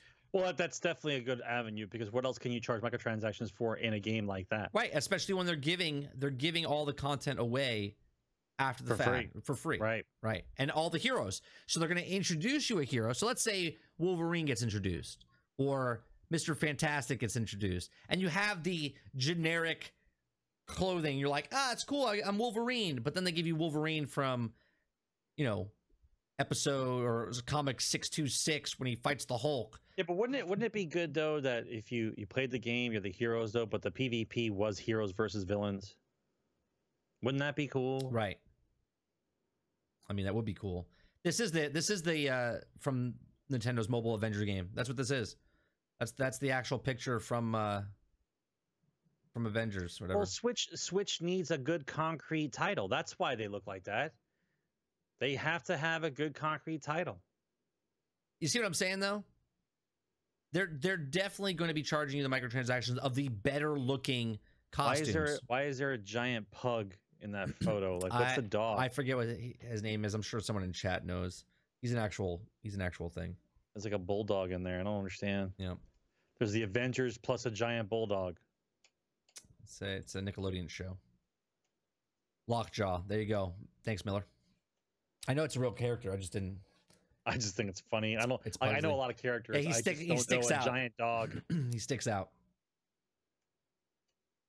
Yeah, so that's my take on the on why the Avengers look so whatever. I mean, it makes sense. You need a reason to buy microtransactions. They're definitely, that's the transmog of the Avengers game, right? The Avengers game is not even out yet, and they're already transmogging. I mean, basically, that's what it is. Get the character you want, build up the stats on your character, and then buy the microtransactions to make them look the way you want to look. It's the same exact thing. Took 5 years for this. It's still a little shady, though. You have to admit, it's still a little shady. What's shady about it, though? Listen, to make your own character in the game shouldn't cost you money. But I get it. You want to customize your own character, but customizing my character the way I want him to look shouldn't actually charge me money for. Oh, I got that. Yeah. Okay, they're just finding new and inventive ways to make you feel better about doing it, and then saying, "Well, okay, it makes sense." Well, right. Well, Marvel's a perfect IP for that, right? How many Right. different outfits do each of the characters have, and how many different personas of whatever they look like from different comic books and different. Yep. And this is Marvel. This is not a license of Marvel. This is Marvel making this game, so they can pull from all these different comic books and eras and universes and all these things. A lot. I mean, look how many Spider-Man costumes there were in Amazing Spider-Man in PS4. Can you imagine that each one of those is $5 to buy now in this game that comes out? You know what I mean? So That's crazy. all right, the next story, Watchdog Legions.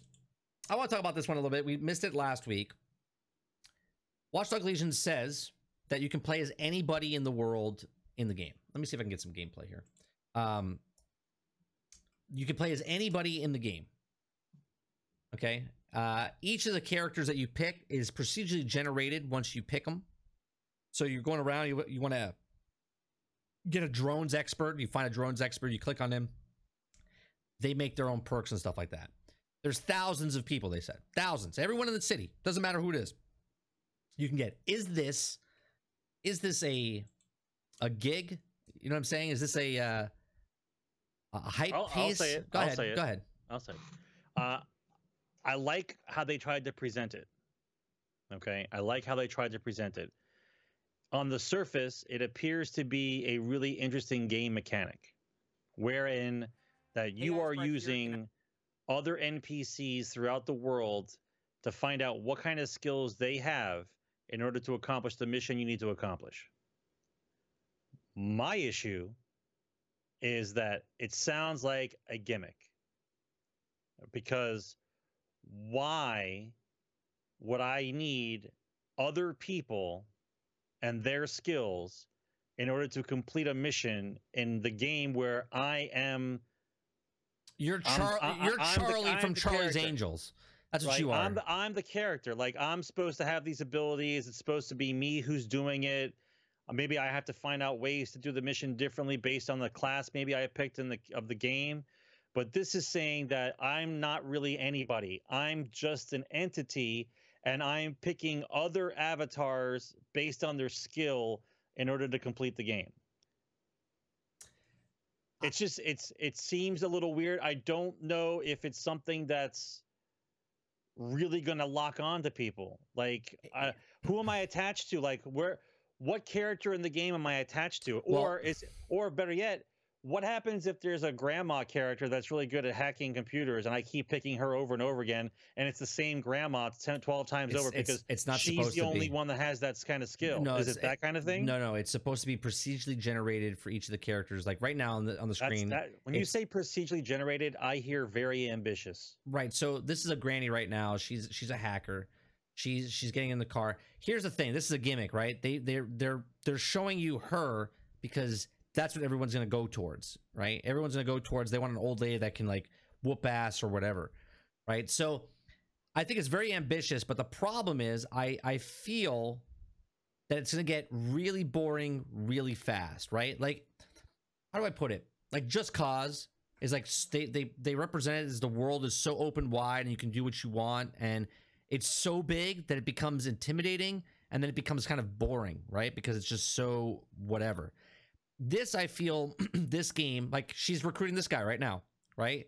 They're playing this character, walked up to this person because whatever his ability is, hey, and then you can bring him in and now be this person. Now, let's just say there's 100 perks that all get mismatched all the time for procedurally generated for this person. What's the difference, like you said, if I take a character and level up my person to become those things, or if it's just go find this person in the world and then they have these abilities? And then what's the replayability? Like once they die, they're dead, right? So let's say you pick up one person, he dies, and then you go find another person. He's gonna have almost the exact same perks. You know what I mean? Like how many different scenarios and possibilities are there? And is the game going to be so large because you can literally go up to everybody, okay, that it becomes boring? You see what I'm saying? Like it's so large and so like, oh, I can go up to anybody, that you don't go up to anybody anymore because you already have like 10 guys or 15 people on your team. No, I get it. Like it's definitely a nice hook. It's definitely something different. I applaud them for trying something new. I don't get mad at people for trying something new. What I look at is the viability of being disconnected from the actual player character in the game. Like if I don't have a character that I care about and it's just a random collection of people that are doing the skills that I need to win, then where's my attachment? I don't have any. Like I don't. Everyone's a Kleenex. I'm getting this guy. He's dead. Who cares? I get another guy, and I get another guy. Right. Like you're basically like the head of the CIA or the head of Interpol, or you're like the boss getting secret agents to do the job. You're Charlie from Charlie's Angels, basically. Yeah, like you're not in the game yourself. You're just in charge of getting the people to do the job. Right. You're a business owner, and you're hiring assassins to do your dirty work for you, basically. Right. You're breaking into Scotland Yard. I would like to see the scale. I would like to see how big the area is. I think it's all of London, I believe. You know, and I would also like to see the interactions between your agents. Like, what actually are you doing? I think it's cool. It might have playability as far as what kind of skills people have for you to solve missions. I mean, that could be an actual thing. People will solve missions differently, but if everybody's still doing the same, hack a door, hack an alarm, go in and do it, but it's just a different person doing it. Right. Not a big deal. Well, this is a perfect example, right? Granny, right? You know, when everyone gets this game, they're all going to find an old person and do the exact same thing that's happening right now, right? Does that make it super amazing? No, it just makes it... For the first 3 hours, it would be. Right, amazing and funny because it's an old lady whooping ass or fighting somebody. But then it kind of just starts to get mundane and boring, doesn't it? Because what are you gonna do then? Get a fat person, get a small kid. Like what can you probably can't even do kids because there's death in it. You don't ever have to actually fight in this game though. You know what I mean? Like you don't have to shoot anybody. You can do everything as far as like sneaking around and hacking stuff. I don't know. I have a feeling that they're promoting it like it's the main thing, which it is. Sort of like Uncharted, or not Uncharted, Just Cause was like the world, right? Like the world is so big, you can go do what you want, but then it's like, all right, I'm done with this game in 2 days because I'm bored. Grand Theft Auto keeps you going, like the actual story keeps you going. You know what I mean? I don't know. It makes you come back because you like driving around the city because it's a giant open world. You interact with people. They say everyone in this game like is procedure generated in the world, and they have their own lives. So if you followed somebody around, they would go to work, they would go home, they would meet someone for coffee, they would do whatever. And that seems pretty fucking ambitious if there's 1,000 people in the world and they all have their own plans. Meanwhile, some games can't hold 500 items in inventory because they'll crash, right? So it's little things like that. Like, is it really that many people? And is there really that many possibilities? They say so, but when the game comes out, is it going to be that way? Or like you said, is it going to be the same stuff over and over? Even though I have these perks for this character, one's a hacker, one's a fighter, one's an assault guy. It's the same 4 classes, even though there's 1,000 people that can be those people in those classes. I hope I'm making myself like understandable. Like, This I can't say much until after I've seen somebody play it, but it's almost kind of like it's crossing over a few different games. You know, what's the combat going to be like? Like if you have a normal person, can he actually fight? Right. And does everybody have the same fighting moves? Is a woman gonna have the same fighting stance and moves as a guy? Right. You know, karate kicking, or people gonna do windmills and bitch slap instead of really fight because they've never been trained to fight? Like, right. What are the mechanics in the game? I mean, I understand your guys have skills, but right. Anybody's just anybody. Is a fighter one doing martial arts and then the other one's doing like taekwondo and the other one's doing? You know what I'm saying? Or is it just the same fighting style? Now it's a black woman. Now it's a white guy. Now it's an old woman. Now it's a big guy. Everybody fights the same. But it's the same, right? That's what I'm saying. I think it's just going to get stale really fast. See? All right. Last thing I want to talk about is Marvel. Another Marvel thing. Marvel Endgame is going back into theaters, right? They're adding. This I don't get. They're adding. I know why they're doing it. They're adding after credit footage in theaters at the end of the movie. The movie's the same. There's no director's cut, no longer thing. It's the same movie you saw when it came out. They're just putting end credits in at the end of the movie, like a scene. We don't know what that is. We don't know anything like what source. The reason they're doing it, I can tell you right now, is because Avatar is at $2.78 billion worldwide in the box office. They're still number one. Okay. I said, and I went on record with this, I said that Marvel would make $3 billion, is what I said. I said it would make $3 billion. Right now, they're at $2.74 billion to date.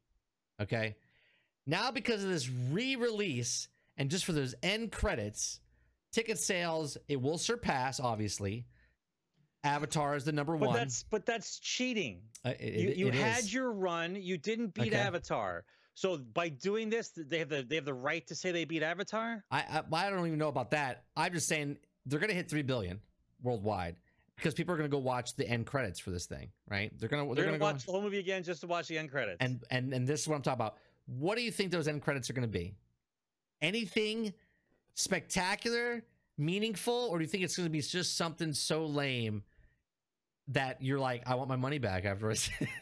I came for the end credits, and the end credits is nothing. That's why it's at the end, so you can't get your money back. You can't get your money back after the first 40 minutes, I think. Is it going to be something substantial to show us like Phase 4? Is it something that's going to be doubtful? And by the way, who's going to go see that? Only the hardcore people. Of course, the 20%, the 20% people, 20% people that all pay another money. That's $3 billion right there worldwide. That's $3 billion. That's an additional $300 million right there.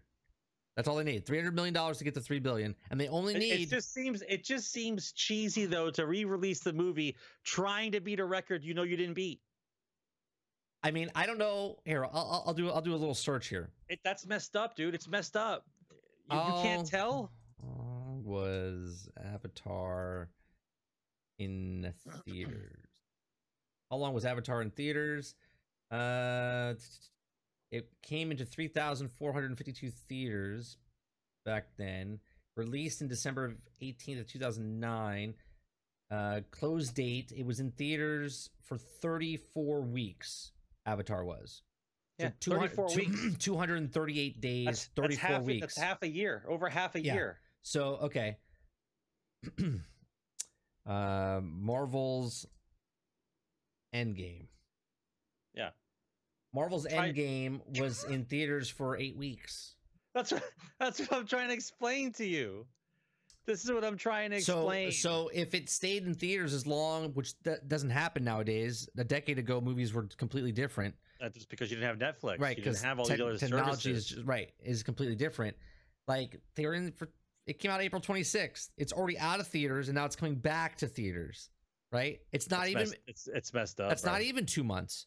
It's not even 2 months, right? Nope. It's 2 months next week, and it's releasing again. So, I mean, I don't know. I mean, technically Avengers won because it made more money in a shorter period of time than Avatar. But the re-release for the end credits, I just don't know what it's going to be. And as a joke, they're thinking about putting, and this is not a joke, but as a joke for us, Keanu Reeves is hot right now. Everyone wants a piece of Keanu Reeves. Okay. MCU is thinking about bringing him into the Marvel Cinematic Universe. Oh, so who's he going to be? So who do you think he's going to be? What type of character? Well, Chat, well, this see, goes out to you guys as well. Yeah, this is my problem. I know a lot of characters, but I don't know enough characters to fit Keanu into.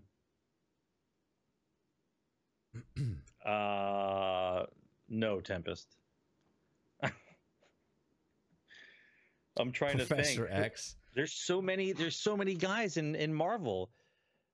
I mean, the first one that comes to mind is Gambit.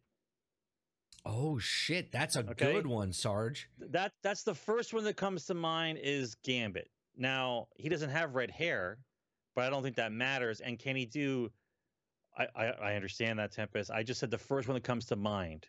Okay. I've known Keanu was hot for 30 years. Hotter than 30 years, yeah. No, the best part is, Tally, everyone that saw him at E3 was like, hey, that's the guy from Fortnite. Because he's got 2 skins in Fortnite. He's got John Wick and he's got Constantine. I just thought it was funny. I'm trying to think who he could be. Yeah, Tempest, help me out. Yeah, man. give us an answer. I know a lot of Marvel characters. I just don't know them all, man. You're full of shit. Here we go. Yeah, go ahead. The Punisher? No. Mm-mm. No. New Punisher. No, I don't see that. You know who I think he's going to be? Silver Surfer. Yeah, but there you won't see his face, though. Doesn't matter. You just want him in the universe. They don't need to have Keanu Reeves' face in the thing. I think he'll be Silver Surfer. Because now Marvel owns those rights. It doesn't matter if it's just, look, I didn't say he had to be an actual character. Like he's a character, right? No, I get it. Mark Ruffalo is the Hulk. Wait, is he really the Hulk? No, it's fucking CGI. No, I get it though. But I'm just like fitting like personality wise and like you want a human that murders millions of people. That's the Punisher. Excuse me. Well, isn't John Wick the Punisher? Silver Surfer is a person that kills. Iron Fist. I can see that a little bit. A little bit. John Wick is the Punisher. I mean, there's too many guys to look. I have to look up some guys. All right, so real quick, that's a hard one. The end credit, yeah, the Human Torch. That's the way I was kind of figuring too. Like I knew Fantastic Four, but that's why I said I think he'll be like Silver Surfer. He's got to be someone in the X-Men universe. I think that's where I'm leaning towards, because now that Disney owns that again, they own the Fox. Iron Fist is a good one, Aries. That's pretty good. Except instead of his dog, it's his family. Wolverine. I don't think Wolverine. I said it before the show, Dupless. I said, what about Wolverine? I don't think he's it. He's too tall. I don't think he's rough enough to be Wolverine. But then again, he's a good actor, so maybe he could be. So end credits. What do you think it is? I think they're going to show a hint of a new villain. A decapitation of. They're either going to show 2 things. They're either going to show a villain. The decapitation of Miss Marvel. No, no, Captain Marvel. Captain Marvel. They're either going to show a hint of a villain going to the next phase, or they're going to show some sort of scene or something to do with Black Widow. She's alive. They're going to show something. It'll show like a picture or scene of where she died. And the body will be missing. If it's one of those 12-second ones, though, instead of it being like a couple minutes, if it's like a picture on a thing with a hand and then it just ends, just to make $300 million, right. People are gonna be fucking mad, dude. Well, I'm telling you, it's gonna do something with Black Widow. I think it's gonna do something with Black Widow. That's my theory. So, what do you guys think, chat? No, this will be it. Then we're gonna shut down for a little bit, and then. Thanos is still alive. You think that's it? Well, technically he is alive somewhere in one of the universes that they've created. There's like multi-universes that they can go back to. Oh my god, there's so many characters. I don't even know where to begin.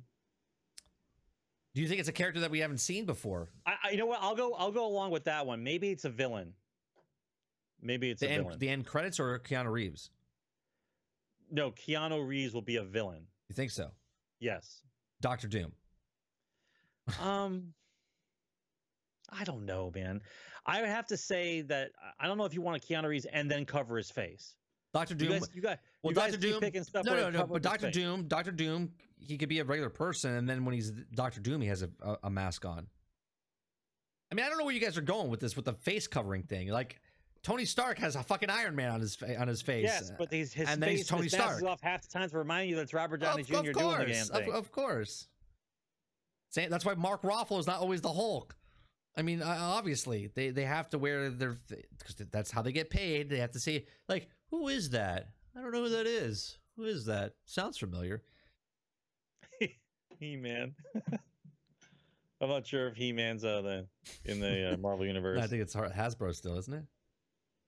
Isn't it Hasbro? Doom is the prince of wherever the fuck Mania. All right. Yeah, I know Tempest is 3 scotches in. I can tell already. That'll do it for today's show. Generation X Gaming is the weekly podcast that goes over a few of the top stories of the past week, and we rant along the way. Episode 175 is in the can. You can listen to us every single week right here on Mixer.com/30andstillgaming. You can listen to us on iTunes, Spotify, Google Play, and Anchor.fm after the fact. If you're listening on any of those platforms, come on over, hit that follow button. Also subscribe to whatever platform you're on. Hit the heart, the follow, the check mark, whatever it is. Leave a review. Tell us what you like or don't like about each episode. I do appreciate you guys coming out and watching. And that will do it for us. If we don't see you on the next one, we'll see you whenever we see you. Follow Sergeant McCluskey on Twitter. Follow me at 30 and Still Gaming on Twitter. Follow the show at Gen_X_gaming on Twitter. And that's it. I'll see you guys on the next one. Peace. Take care, guys.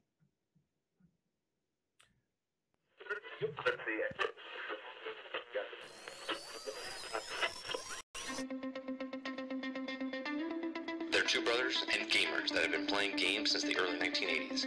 Combined, they have over 65 years experience. Join them each week as they discuss and rant about gaming and entertainment news. This is Generation X Gaming.